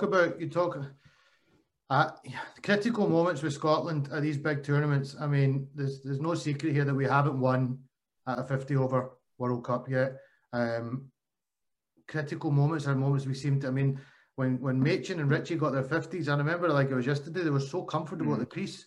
There was no need for them to give their wicket away. I mean, I remember Richie playing against Vettori, you know, the best left-arm spinner in the world, and huge straight six, dancing down the wicket, and you know that you can imagine what that does to the whole dressing room, and just relaxes us. And actually, guys, you know, we can play here. We can really compete with literally the world's best. So yeah, that was a hugely significant moment. It's a pity it couldn't kick on, you know, and give us more of a chance in that game. Were you thinking you could maybe got 220, 230 even in that game? You could have had them in some serious trouble. You never know. So, you know, it could have been a nightmare start, but Richie and Machin really did. It was so impressive to watch both of them construct that, and then counter attack as well. And then obviously you take 7 wickets. Kyle, what were you doing at the top of the order? I mean, we rely on you, mate, at that tournament. Quick 50 from you at the top there, just punching them here and there would have gone down lovely. Well, I've got a couple of thoughts around that New Zealand game, actually. And one of them might be one of the best kept secrets, or maybe it's just been a secret kept for me, actually. But as far as I remember, we won the toss and we decided to bat in a green seamer. But maybe Preston's just kept it as a secret and he wound us all up to say New Zealand won the toss. Wait, am I getting confused with Afghanistan then? Yeah, I think because remember Grant always used to tell us in New Zealand, even though the wickets are emerald green, they actually play really well, which largely speaking was true. But yeah, I think we would have won the toss. So we're putting this on Grant then. We won't put it on you, so we're putting this on Grant. Well, I've made the call. No, because actually it wasn't the surface, it was the swing. There's nothing to do. The wickets came from swing, not from the pitch. How did you get out, Kyle?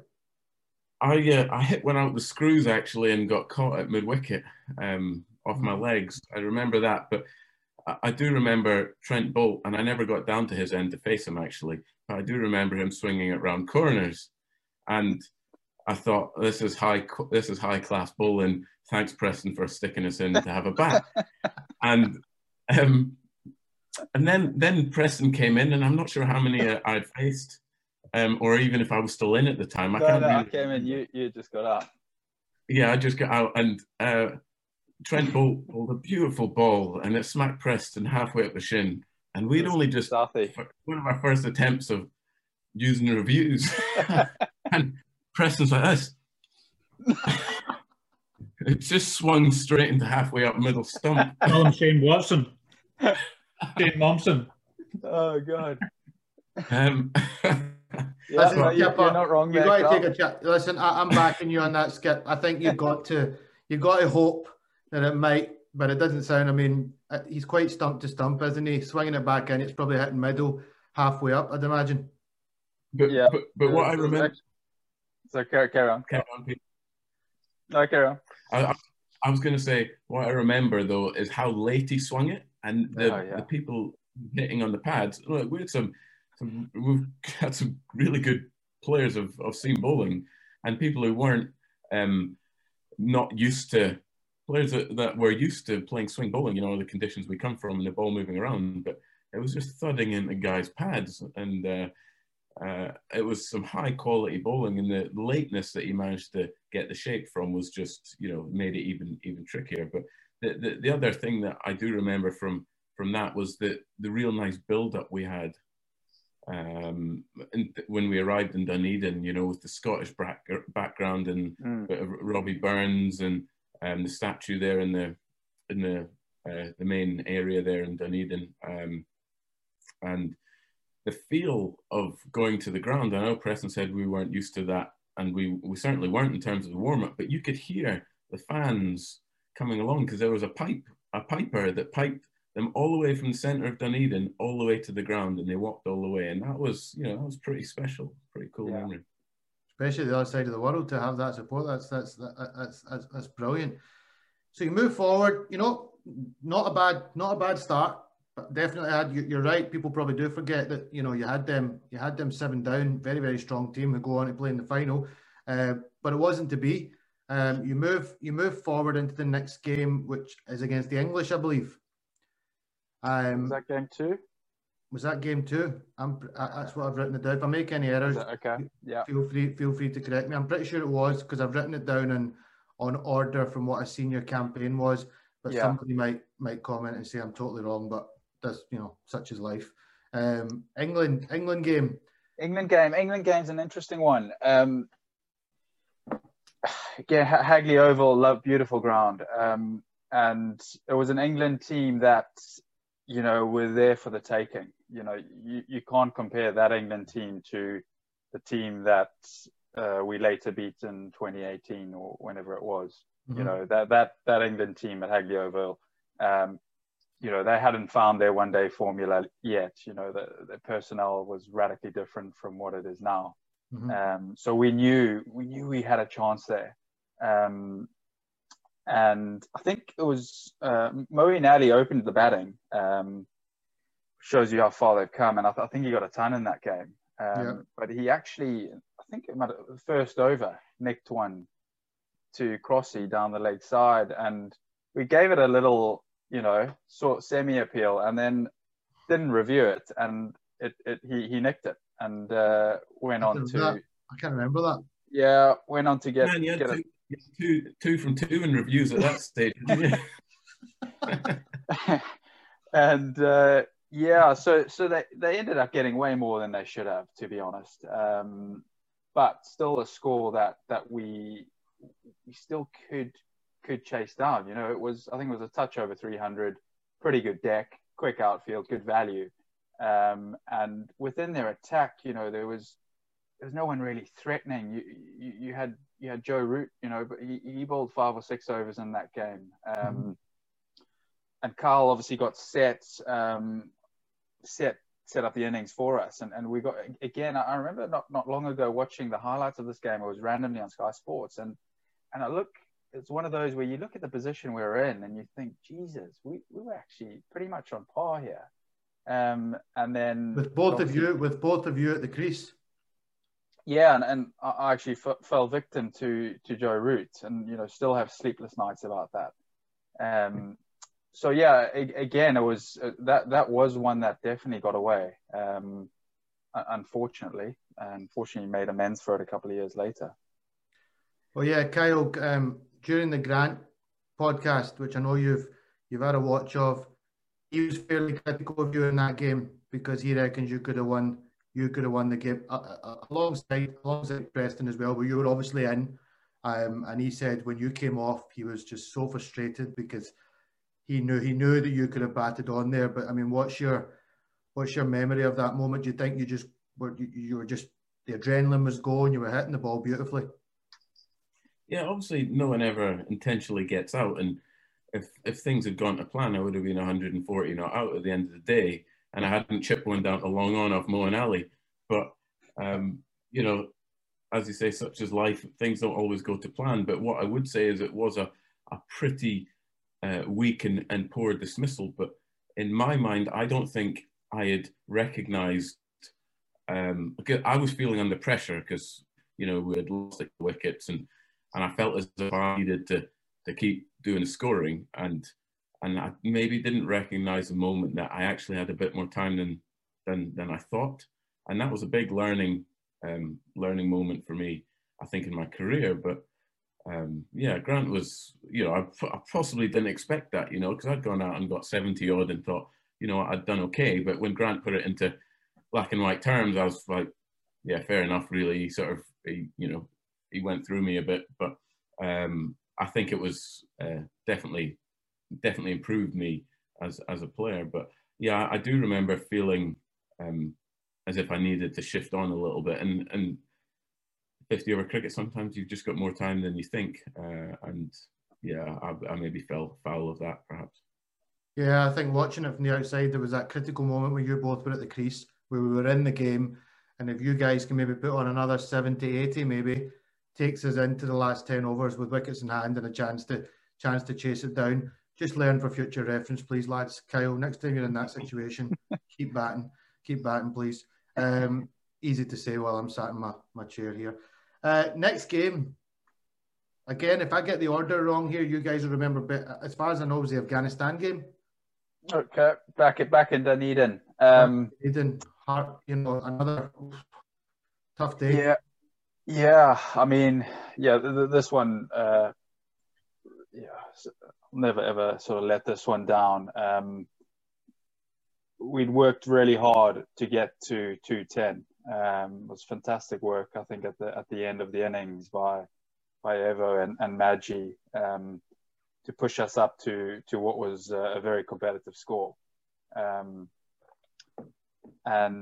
came out and we were on fire with the ball, and you know, put them right on the ropes.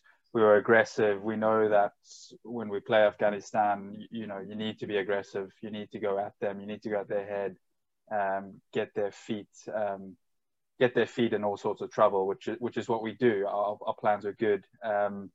And, you know, to get them into the position we did, I think it was 120 for 8 or something like that. And then 190 for 9, still needing to get 210.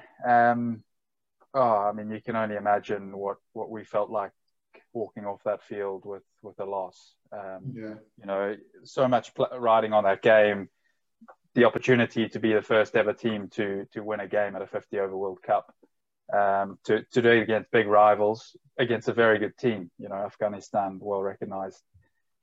So yeah, that was extremely difficult to take, that one, I have to say. Dodd, I'll bring you in at this point. 3 games into the tournament, what were you thinking from the outside? Were you frustrated? Were you happy with how things had been going, or did you just feel we'd missed an opportunity there? You know, I watched that Afghanistan innings and just felt so much for you. You almost want to press reset at some stage. You know, you go back to 120 for 8, just as I would go back to Bangladesh 29 for 5. And, you know, I'm sure Preston's the same. You know, it's not just about the bowlers, you know, performing or the catches being taken, but as captain, you know, you live every ball, you live every decision, think, what did I not do that would have made a difference there? You know, how was it that they were able to, you know, to get those 90 runs in Preston's case? How was it that the second half of that Bangladesh innings added 160 when the first 5, you know, only scored 20? And it was just, you know, at one level, it was great that we were gutted that we were performing in games. England game as well, we had a sniff. It's great to be at the table and to have a chance. But, you know, you know that these guys are capable of, and certainly the Afghanistan game, you know, perfectly capable of winning, and for such a long period of the game would have been, you know, favourites. But, you know, sometimes you just got to say well done to the opposition as well. You know, real character shown by guys, teams under the pump, and they've pulled them out. And, you know, Scotland have had plenty of players that have done the same. You know, Rob Taylor's knock was mentioned previously, and there have been other examples of that. So, you know, you sometimes just have to say well done, but behind closed doors, you're Righty. You must have been doing your hair out. You're not a good watcher, Righty. So I can just imagine that you were having kittens in the changing room. I think I'm a wee bit better than I used to be, Shaky. But yeah, no, it's one of those ones that just the sort of tight games are the ones that are almost the tight games you win are almost the more enjoyable ones, because it just shows something about the team. And I think that at that stage it was maybe just where we weren't quite ready to seize those moments. And there's maybe a couple of other examples. The New Zealand game that Preston mentioned earlier on, we probably had an opportunity in the not the World Cup, but the practice that we had. We could have won that game. We could have beaten virtually a full strength New Zealand team, but we didn't, just in that critical moment. And the Afghanistan game was the same.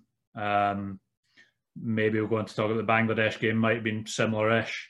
And it's the sort of progression from a team which loses those moments to wins those moments. And I think that was just maybe where we were at. We just weren't quite ready to seize those moments. And that's a big step in the sort of evolution of a team, I think. And certainly there was opportunities in that Afghanistan game in the field that we would have nailed down. And maybe just relating the chances we had in that Afghanistan game that we missed to the England game in 2018 that we won, there was actually a couple of moments in the field that we just absolutely nailed that were almost in a way similar to the Afghanistan games. The Afghanistan game in the World Cup, that was a difference between winning a game and losing a game. Mm-hmm. And it's just those fine margins and the pressure moments. If you do them, you win. If you don't, you lose. And that was the difference in that game against Afghanistan in the World Cup. And it was pretty devastating, actually, because, you know, obviously I wasn't playing in the game, but I wanted to be part of a Scotland team that had won a game in a 50 over World Cup, and the guys had put in so much time and effort and commitment to getting to the stage where they were ready to do it, and we just didn't quite get there. But I'm a big believer as well that in those sort of moments and those sort of experiences, you learn a hell of a lot. And I think a lot of the guys learned a hell of a lot from those experiences as well, which then went on to make them better able to seize those moments in future games. Bangladesh, thought you know, I can only imagine what the feeling was like in the changing room after the Afghanistan game. I'd imagine it was pretty drained and just emotionally exhausted.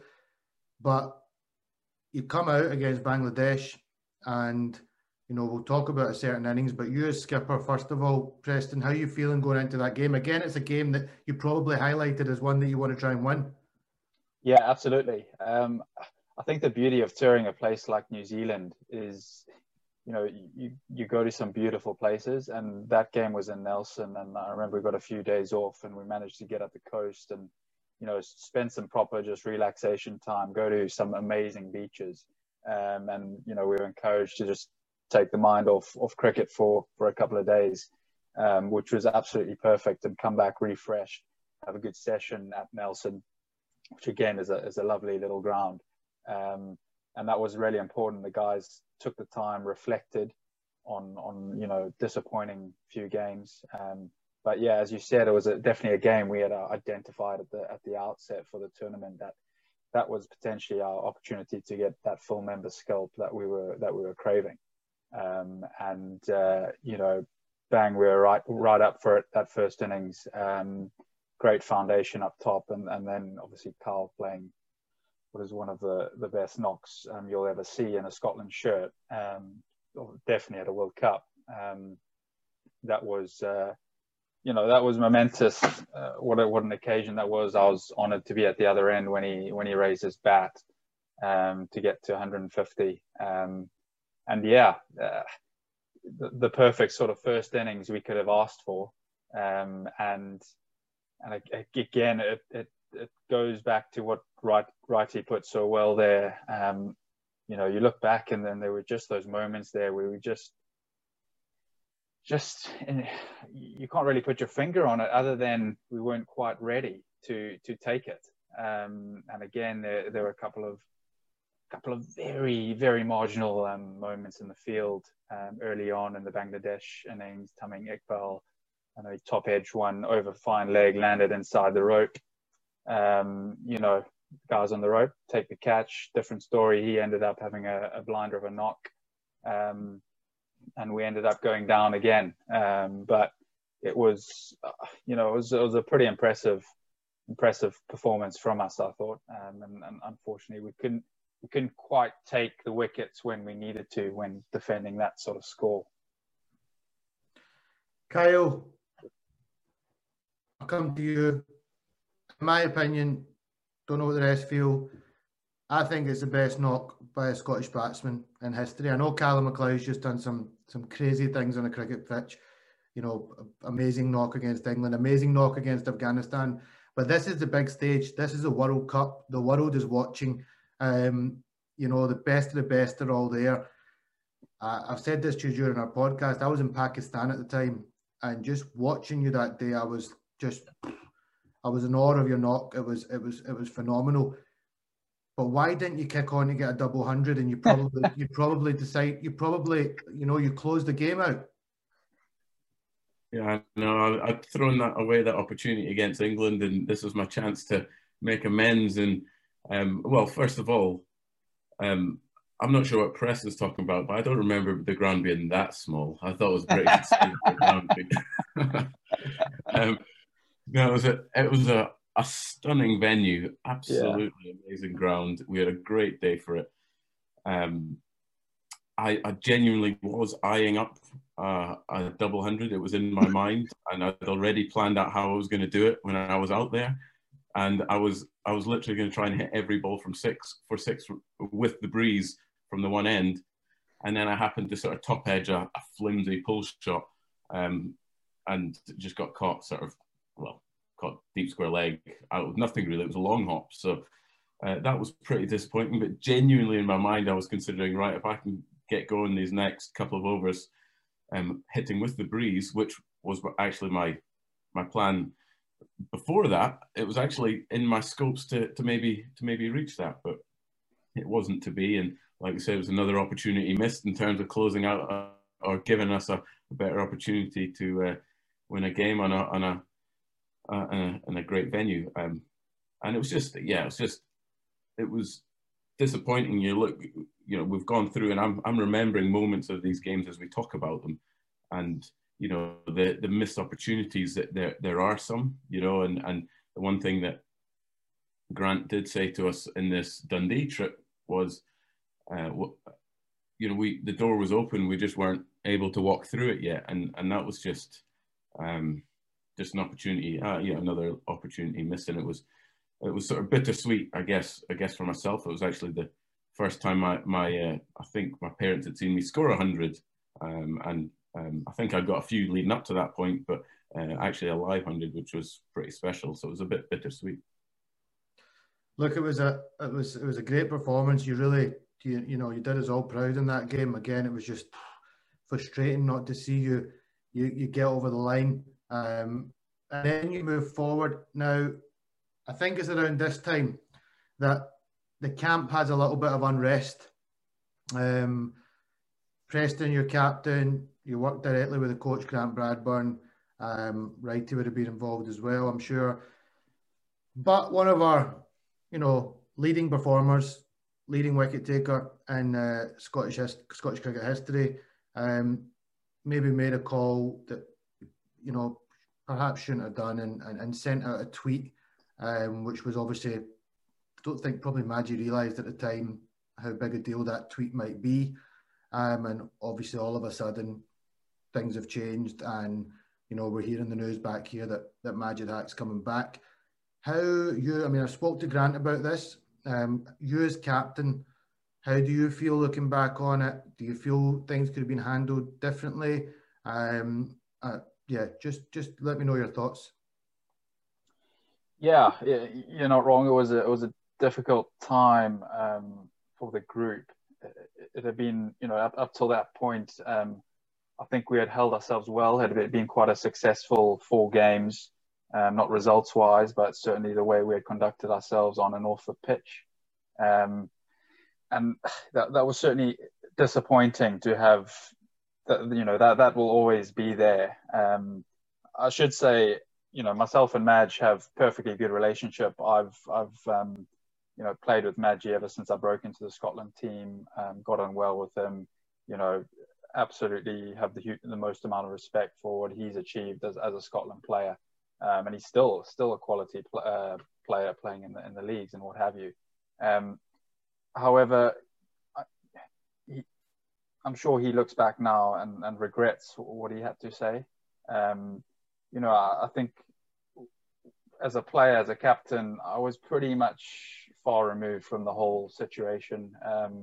At the time, obviously, Grant was dealing with it, but we also had Keith Oliver, who I think at the time was chair, and I believe they were coming under a fair amount of pressure from the ICC to act, because it was pretty serious allegations, and you know, from my point of view, disappointing that he felt that way, because certainly that was never a part of our environment or our setup, that I can assure you.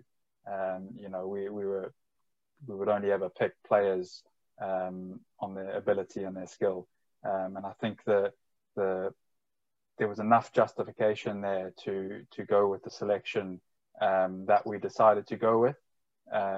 Obviously, Madge, proven performer, but Wrighty alluded to, and George alluded to earlier on, about whether you can, you know, take these opportunities to give youngsters with potential, with ability to see how they go on the world stage, you know, and that could just open them up and flower, and they can blossom into something quite special.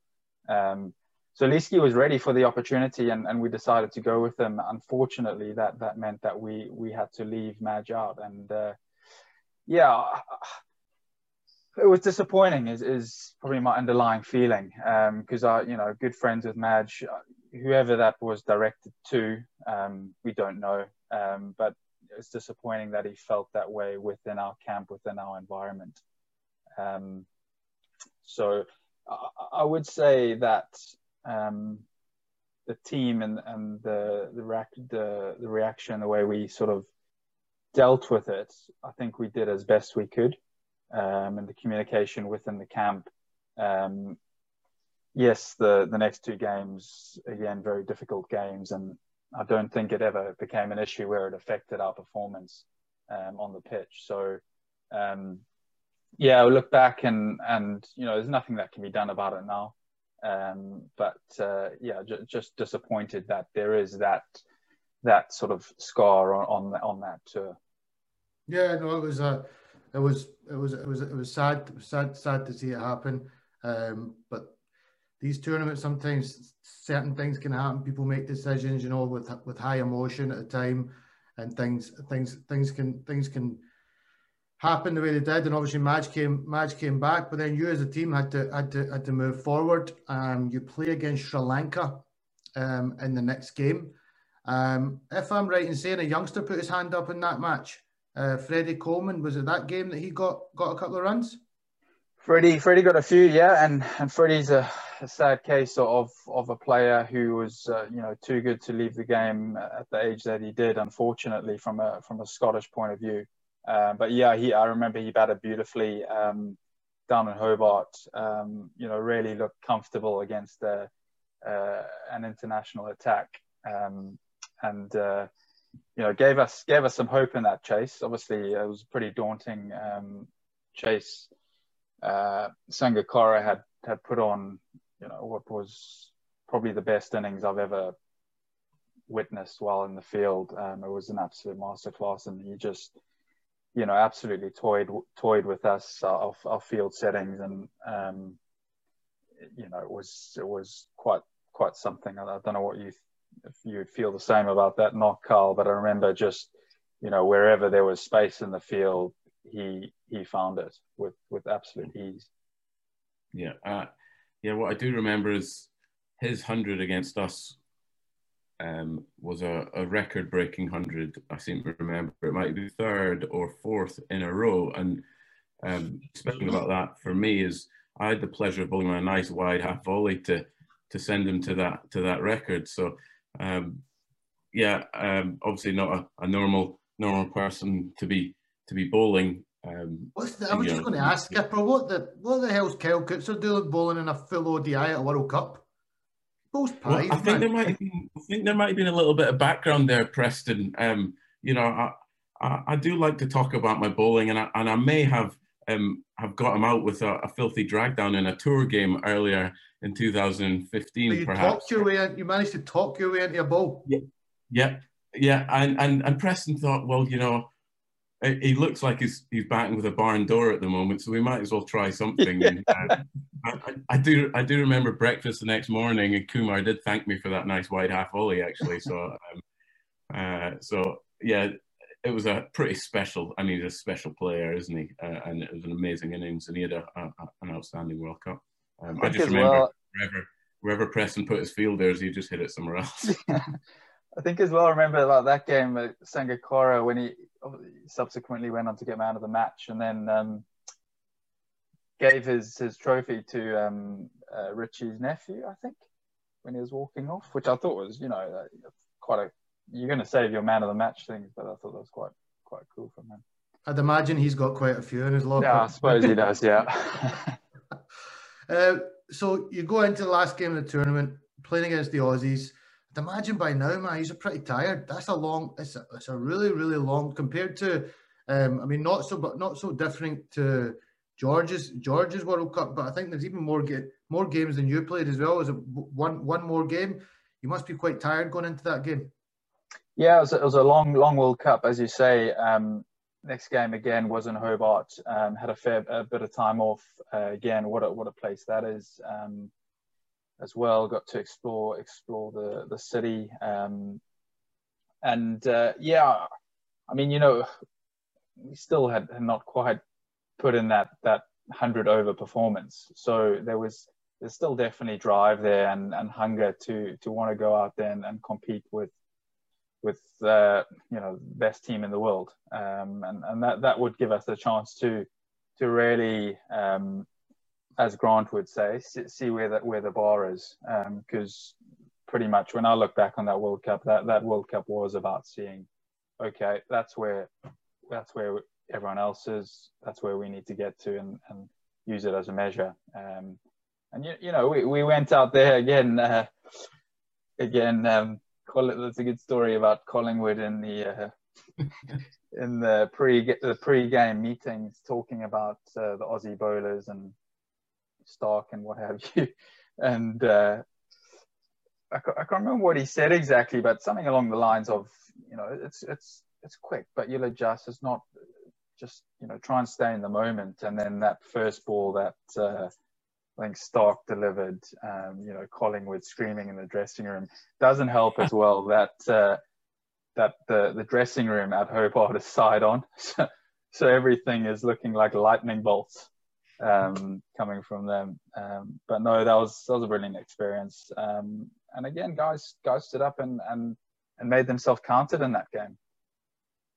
Kyle, good memories of that outing? Yeah, some pretty special memories, not necessarily in the runs column perhaps, but yeah, you know, just to add on Preston's story about the analyst meeting leading up to the Australia game, as Collie was talking about, because it was side on, it looked so quick, and I unfortunately, and it would have been a moment I would have enjoyed if I was in there to hear Collie shouting. I can only just picture it, and he, you know, think about the noise that he made when actually I just was sort of stuck my head back into my shell a little bit, and the ball disappeared over my head, and I hear the ball thudding into I think it was Brad Haddin's gloves at the time. And what I also do remember is turning around and having a look and thinking, oh my God, they've got 5 slips in. And Callum walking down the wicket and, like, as you do, doing a bit of gardening, but there's nothing to garden because it was the first ball of the game. And he was just asking if I was okay. And apparently my eyes were as wide as they possibly could be. And I think I just nodded and went, yeah, it's okay. And I proceeded to get an absolute working over from who at the time was the #1 bowler in the world and who was the best bowler in the tournament. And it was some lesson in the fact that I was so desperate to get down to Pat Cummins' end. Shows you how quick and how dangerous as well. He was. Yeah, and Stark was frightening in that tournament. And Shaky, that was even before Mitchell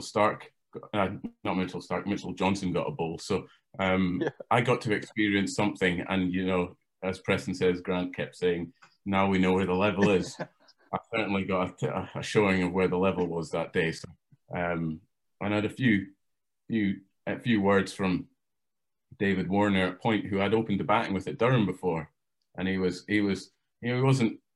saying them quietly. He was certainly shouting over the whole ground.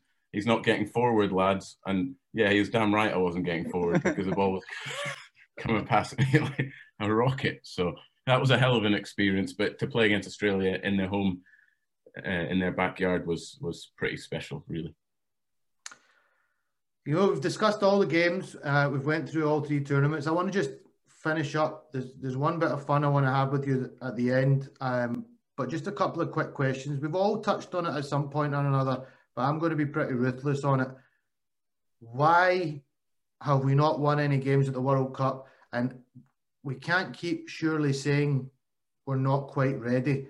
Surely now, this is the sad part, and this is something, Preston, you went on the warpath. I think that was what the subject was when you were speaking with the media, that the game's kind of getting, you know, the ICC aren't growing the game. And you had a couple of things to say during the media stuff, which I actually really liked. I was loving it back here. Great to see a Scottish captain, being vocal. But a few times you have touched on, we just weren't quite ready to get through the door. When are we going to get ready to get through the door? Because our neighbours, who are our biggest rivals, have managed to get through the door a couple of times now at a big tournament.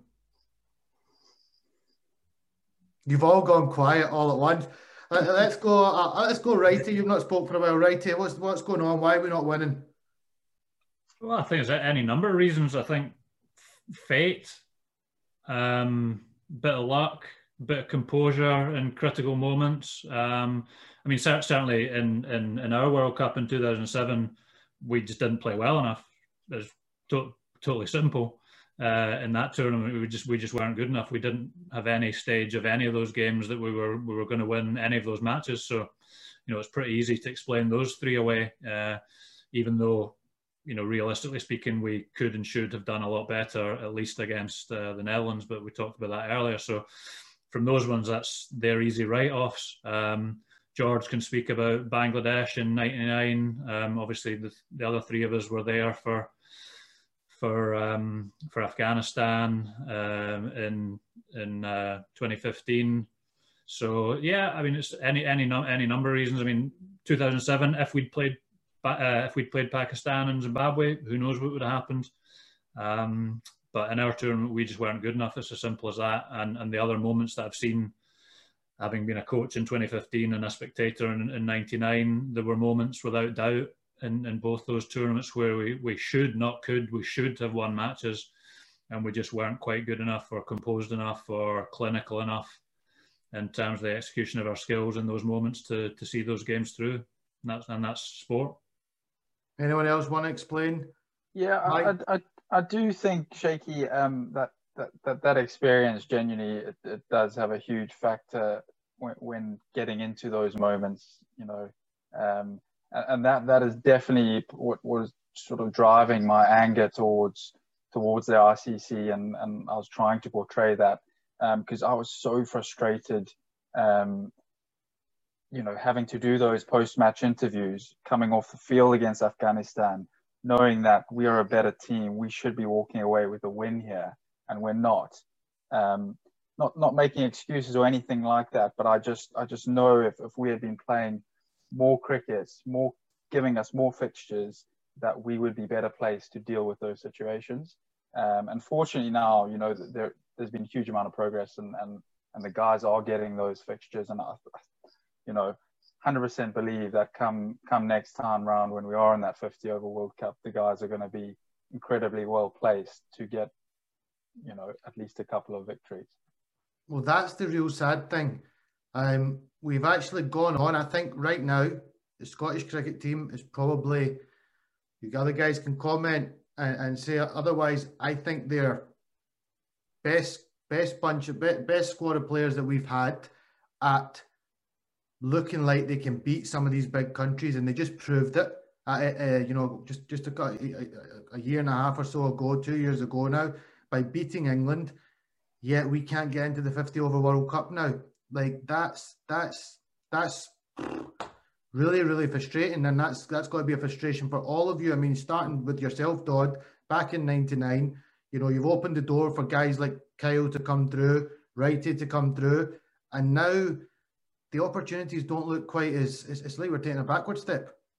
Yeah, well, I don't think there's any doubt, Shaky, that over that time, not only in Scotland, but the whole standard within the associate members has just improved incredibly.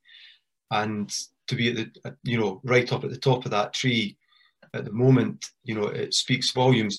I think Preston's point is absolutely spot on. You know, to be thrust into a big tournament like that, to be playing against world-class opposition, it's tough at the best of times.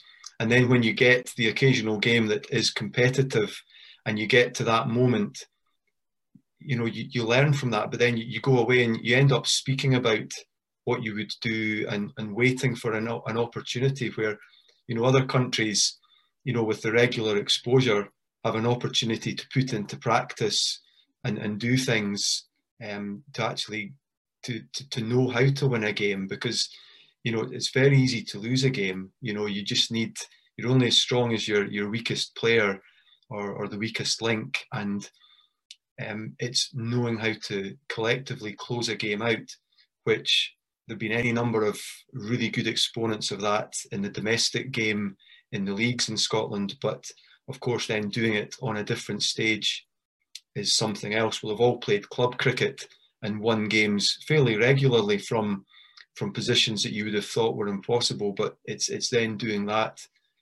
you know, when you've got Afghanistan 120 for 8, 90 off there, just win the game, just be ruthless, win the game, learn from it, do it the next time, the next tournament you're at.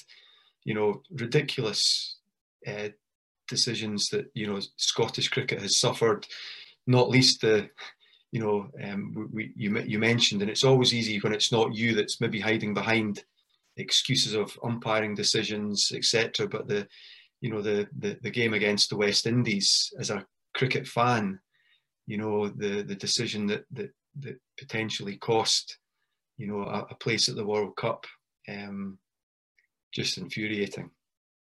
Yeah, there was don't know. Obviously, I spoke to Kyle about it, but I mean, even still, it must give you nightmares. But current captain, I mean, what do you see?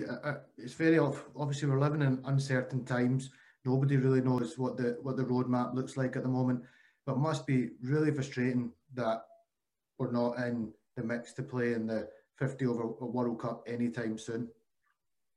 Yeah, look, there's a process there in place, and a qualifying. You know, we're back into the qualifying phase. You know, you're playing at Cricket World League 2, and we've got a lot of backlogged fixtures to play. And as George alluded to, every one of these associate teams are just developing at a really impressive rate. And some of these teams that we're playing against are pulling together really, really dangerous teams. And it's important for us to try and stay ahead of the curve there and be willing to play a style of cricket and willing to play in a way that we want to win the game, like be willing to win, be willing to go out there and put your neck on the line to be able to beat better sides and play with a consistency that'll get us first of all to the qualifier and then hopefully through the qualifier. But by the way it's the tournament and the qualifiers is looking, and fingers crossed all goes well over the Cricket World League games, we've got a pretty substantial battle to even get to the qualifier, let alone get through the qualifier, which is going to be a real cutthroat with a few full members involved in there as well. So look, the path to get there is certainly very challenging. The message I would say to the ICC is to stop reducing the number of teams in these tournaments, because as far as we're concerned, and as we alluded to earlier, the impact that has on the people who are watching the games within those countries, the teams that do qualify, but the exposure in terms of qualifying tournaments is certainly better, and more of those are on TV. But what those countries really want to see is an associate team playing well at a World Cup, and I certainly think we've got the ability to do that. We've just got a battle in our hands to get there, and we just have to keep believing that that's our ambition. That's where we want to get to. We've got to keep believing that journey will be a tough one, and there will be some ups and downs. There already has been in our Cricket World League fixtures, but I have full confidence in our squad of players and the staff and everyone in Cricket Scotland wanting to head the right direction and the same direction. So I've got full confidence in them, and I fully expect players to be putting up their hands to get us hopefully to that tournament. We've got a good attitude there, Skipper, that you're not giving up, you're still going for it. But I think there's a clear message to the ICC, as Preston certainly was very vocal about. You were very vocal about as well, Kyle, during the qualifiers, that you unfortunately didn't get through. But it's a World Cup. Let's grow the game. I mean, you look at the Football World Cup, you look at the Rugby World Cup. Some of the best stories are when you see the underdogs come through and they win. And I think the fact that associate countries have won in the big stage should have really encouraged them to grow it more. But here, let's see what the future holds, right, chaps? Yeah, Shaky, unfortunately, the fact the associates have won on the big stage and knocked the Indias and these sort of people out, that's why they want to cut it down. Unfortunately, they're scared that but they're worried about coming up again. That's the issue. They don't want. Like 2007, that was exactly what happened, and why that format would never be used again, because India lost to Bangladesh and didn't make it through to the next phase. And of course, the old BCCI, point of view, that's absolutely started on the BCCI, right? Don't get me started on it. They kind of hold the monopoly of world cricket just now, and it's pretty obvious to see that they pull the strings. But yeah, I remember that very well, Righty. What you've said there was a lot of politics involved, and things have changed since that World Cup. But here's hoping they might reconsider and bring the associates and bring more of the associates into the World Cup. Right, lads, just to finish, you've all given up quite a bit of your evening. I can see a couple of guys are getting heavy-eyed now. Just want to have a little bit of fun to finish.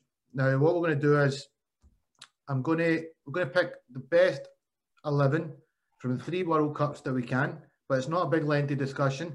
This is what you're all getting.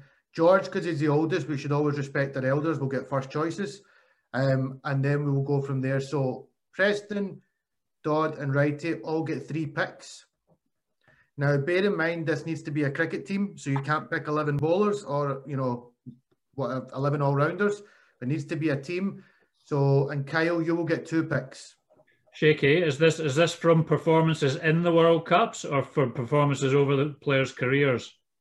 I'll let you go with over their careers. So, I won't just judge it on the World Cup, but try to keep it, try to think about, the World Cup when you're making your selections as well, because I'm sure you'll know who's done well. So the way it's going to start is... We'll be here for another 2 hours doing that. You're not allowed to overthink it. It's a quick one. So Dodd, because you're the oldest and you started all this journey, you get first 3 picks straight off the bat. Then we go to Righty, then we go to Preston, then we go to Kyle. So it's a wee bit, I'm doing it a little bit unfair, but it just speeds up the process rather than being here all night. So who's your 3 picks? Where are they going to bat? Brilliant. Thank you, Shaky. So I'll start at the top. Number 1, Ian Phillip. Ian Phillip. There we go. You've advanced knowledge of this. You look like you've got this prepared. Yeah, that's He was ready. got a heads up there. Know your team, back your team, righty. So Philip at number 1. You might have to change in the order, but at the moment I'll put Hammy at number 5 or 4. You want him 4 or 5, Dodd? 5. Okay. Because I'm going to get a few overs out of him as well. And who's your last man? And he's got to bat number 11, I think, Blaney. Yeah. Okay. Dodd has picked. Righty. You're the next in line. Who's your 3 picks? Bearing in mind what's already been selected, we have an opener and we have a middle order batsman all rounder and a quick bowler already. So Dodd, you picked Philpy to open the batting, did you? Yeah, I don't really want him going in the middle order. Okay. Well, obviously we have to have suck up to Costa since he's on the call.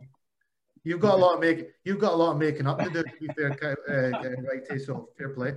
So you pick him in a virtual team, Craig. You don't pick him in a real team. I notice. I've picked him often enough, to be fair. Your next 2 picks. I'm gonna go for. I'll go for my big mate, Colin Smith with the gloves. Batting at Frosty is not going to be happy with you. No. Well, let me finish with due respect to the wee man, who I think is a cracking wee player, average bloke, but a cracking wee player. Got a lot of time for Crossy. As a cricketer, not so much as a man. I'm joking, of course. But Floppy, absolutely outstanding. Made those runs against Australia, against just an absolutely unbelievable Australia attack in 2007. And can I just, sorry, Righty, we didn't qualify for the 2003 World Cup. Floppy had a phenomenal 2001 qualifying tournament in Canada.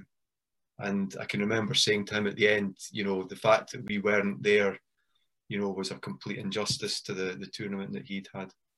Where's he batting, Righty? You putting him in at 4 or 5? Well, he batted 3 in that tournament, I think. But yeah, I think probably we want to leave some space for some top order batters. You're going 6. Yeah, let's go 6. Yeah, let's go 6. Right, so that's you've got one more pick. You've got one more pick. Wouldn't surprise me if you picked yourself. Get lost, mate. Come on. Come on. Seriously. Seriously. Who's your 3rd pick? This is really difficult. I don't want to upset people. I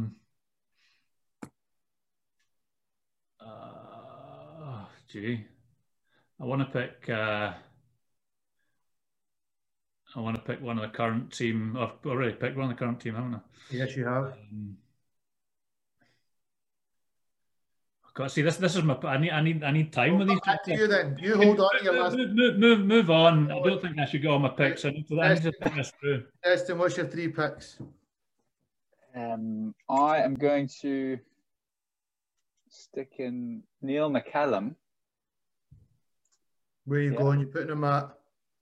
Already got Gav at 5, Floppy at 6. You're going to bat Macker at 4? 4, yeah. George? 2 things, Preston. Sorry. I've got to go to work tomorrow and probably see Macca. Jakey, can we make sure that this doesn't go out before tomorrow? And are you going to have Macca and Hammy in the same team? Really? You know, just for that. I've done a podcast with him. It's coming out in the next couple of weeks. Myself and Flanner's done one with Macca, so you'll have a good listen. I'm sure you'll enjoy that. He was in great form. But yes, no, it won't be out for a fortnight yet, Dodd. So you're safe. So you've got McCallum in there at 4. You've got 2 more picks, mate.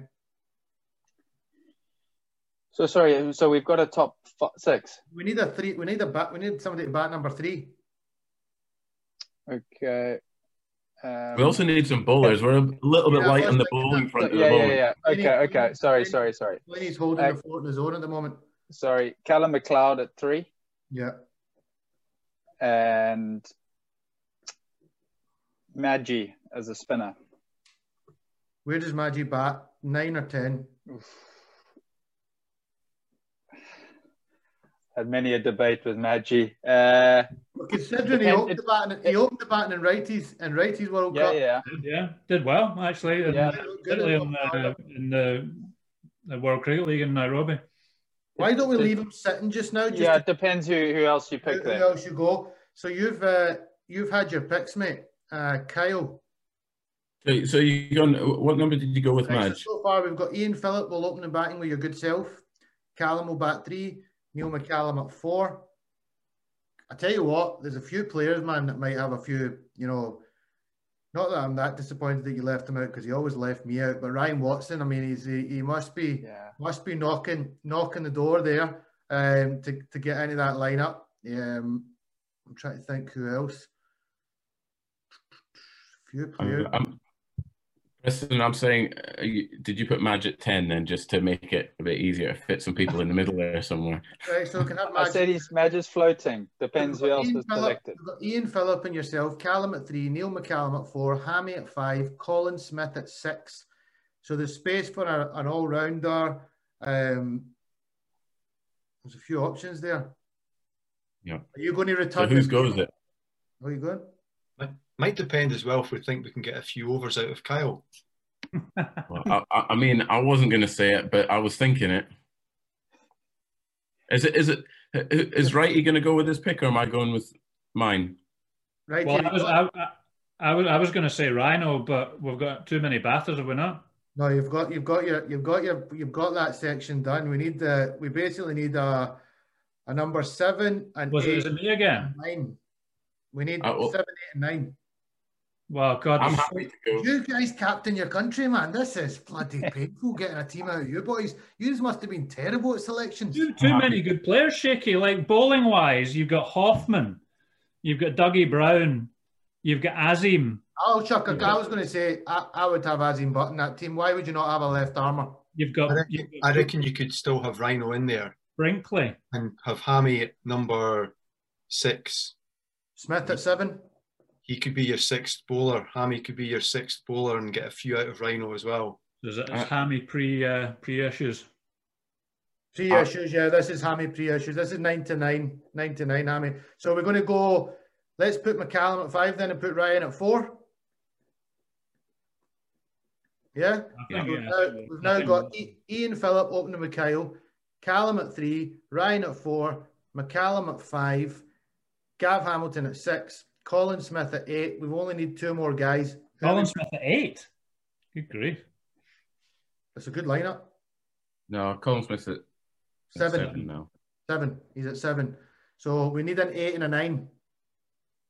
Yeah. Does Maggi get up the order a bit more? I'm going to throw a name, and I'm going to definitely say that I think it would be wise to have an Azim Butt in that team. Gives you the option with the left arm. I think he's got him and Blaney complemented each other quite well in the opening attack. But then again, you've got Hoffy, who you could consider. Who would you be throwing in the hat from your World Cup from the seam department? Me. Can't probably talk. Sorry, Preston. I meant to say. I think Josh Davey would be knocking on the door. Okay. Is he knocking on the door, or is he in the door, or is this another example of not walking through the door? Come on, say it with confidence. Are you putting him in there? Is he your trump card at number 8 as an all rounder? He certainly, can do a job as an all rounder. But Dougie Brown. Dougie Brown, yeah, Dougie Brown. Like that's a good shout.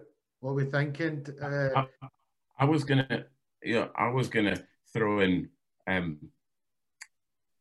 George Salmond, and I'll tell you the reason for it was because what he started off with, the inspiration for a lot of cricketers throughout Cricket Scotland, and obviously getting the chance to sit and chat to Caprice and really make a scene there at that photo shoot. I think that's a pretty special moment. Doddy, what's your bowling like? I'm just disappointed you have to ask me. I was rapid. Listen, I agree. You're in. I agree with you as well, mate. Like George Sharman was a legend. It's really kind, but genuinely, please move on. If I'm going to put my foot down as a former selector, I think, given the names that are being bandied about and aren't being bandied about. Listen, I'm going to be nice here as well, right? You've got to consider Wrighty as well, surely. He's done all right. I know he had a pretty miserable World Cup. No fault all of his own. He obviously had family issues going as well. But through the years, he's been a consistent performer. And, Wrighty, as much as I've always had a love-hate relationship with you, you gave me my debut. I played a lot under you. And I have to say, as a leader, I think he was very good in the, in the county stuff especially. A lot of wins Wrighty achieved. And did very well over time. I would be considering having Wrighty in the mix. What do you think? Kyle's just turned his face away from the camera. He's not. Kyle's just sick not off camera. Not at all. It is a very dangerous lower order, middle order player, I'd say, Wrighty. Yeah. Did we actually decide on Azim Butt? Because I would probably throw him in there. Right. So there would leave one space left. Let's put Azim at 10. Let's give Maggi 9. I don't want to upset my mate Maggi too much by having him behind Azim Butt, even though Azim Butt could whack a ball. That leaves one spot at number 8. We've discussed Dougie Brown. We've discussed Wrighty. Who is anyone else that would you? James Brinkley's another one that was a good cricketer in '99. Josh Davies' name's been put in the hat. Number 8. Who's it going to be? I've not just because he's on this call. Because obviously Dougie Brown was a pretty special player, and I didn't get a chance to play with him a whole heap. But in terms of the grand scheme of things, of how much involvement Wrighty's probably had, I would probably lean that direction. I agree with you. And do we offer Wrighty the captaincy? Do you want me to leave this so you can actually say what you really think? Yeah, there's a few guys that look like they want to say something. They're all just kind of like, right, okay. I'll go off and you can finish this off.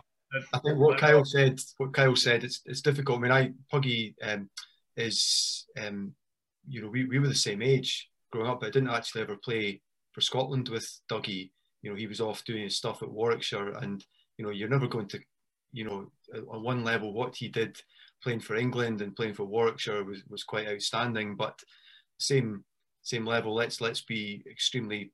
We've got the salt tires on. Yeah. After all, what Wrighty did for Scottish cricket, he took over the captaincy when I gave up, and what he and Juddy did, taking Scotland to the next level. If we got them anywhere near the start line, they were off sprinting pretty quickly after that. So I think the longevity of his career as well, I think, fully justifies his place. And he's got one or two good players in there to pull on for experience as well, not least the current skipper. But yeah, let's be sentimental about it as well. So we have a team. I'm just worried about McCallum. Is he going to have to bowl the part-time offies? Yeah, Preston, do you not fancy that slot you've just given to Mac? Absolutely. No. That's Neil's spot. Too many flags in the changing room. If we were going to argue it, I would be saying that would be an interesting. I think Preston, you would be, but the fact that you're a knight, you love a bit of Neil McCallum. I love Neil McCallum as well. Good, gritty, and you're giving him the spot. But I think you would have been given, if we're going to be really ruthless, I think it would have been a close call there. I think I might have been considering putting you in the mix as well. But we have a team. It is as follows. Ian Phillip will open the batting with Kyle Coetzer. Callum McLeod will bat 3. Ryan Watson will bat 4. See, Rhino, I hope you're watching this, and I hope you know that it was me that got you in this team. And you only the drinks guy, man. That's all I was good for Rhino. You got him in the team, Kaz, but you binned him from this podcast, I think. Yeah, I binned him from this podcast, but he's coming on. He's coming on for another one. I've got lined up, so I've still got love for Rhino. Macker will bat at 5. Hammy will bat 6. Colin Smith at 7. Wrighty at 8, and we'll lead the side. Majid Haq at 9. Azim Butt at 10. Blaney at 11. I think that's a pretty steady Scotland World Cup team. Shame they can't all play together at some point, but no, that looks pretty good. And that brings us, chaps, to the end of what's been a really insightful podcast. I've really enjoyed it, to be speaking to all of you guys about all the different campaigns, and there's been different things that have come up that I didn't actually know about. And just as any final words from any of your good selves? Well, I mean, if the old man speaks first, you know, I've been sitting, Kyle maybe doesn't remember this, but back in, I think it was 91, he played in the North Under-13s, a tournament at Merchiston School. I think he was 9 years old at the time. His brother was in the team as well.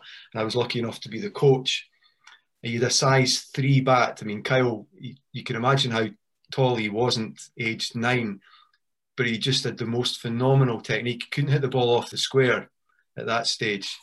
And to see just how he has developed, how Scottish cricket has developed over the time, as I say, is just absolutely phenomenal. And one of the things I was always conscious of growing up was that I didn't want to be that person who sat in the bar and was just a bore about how it was back in my day. Well, there's absolutely no way that I could do that, because, you know, the way that cricket has just continued to develop over the years, you know, not least because of the contribution of the others on this podcast, is just amazing. And I say well done to them all, genuinely, and good luck to Kyle and the guys in the future as well. Thanks, Doddy. Appreciate that. Thank you. I remember that under-13 tournament, but I'm not sure how much of it. I remember sitting in the shed at the end when they picked the teams, but I think it might have even been the year before then, the year after that I got selected. But no, I appreciate your well wishings for this current crop, and we'll do everything we can to make you all proud. Well, cheers, chaps. Thank you for coming on. Been a pleasure. Thanks very much, Shaky. Thanks, Shaky. Good to see you all. Cheers, guys.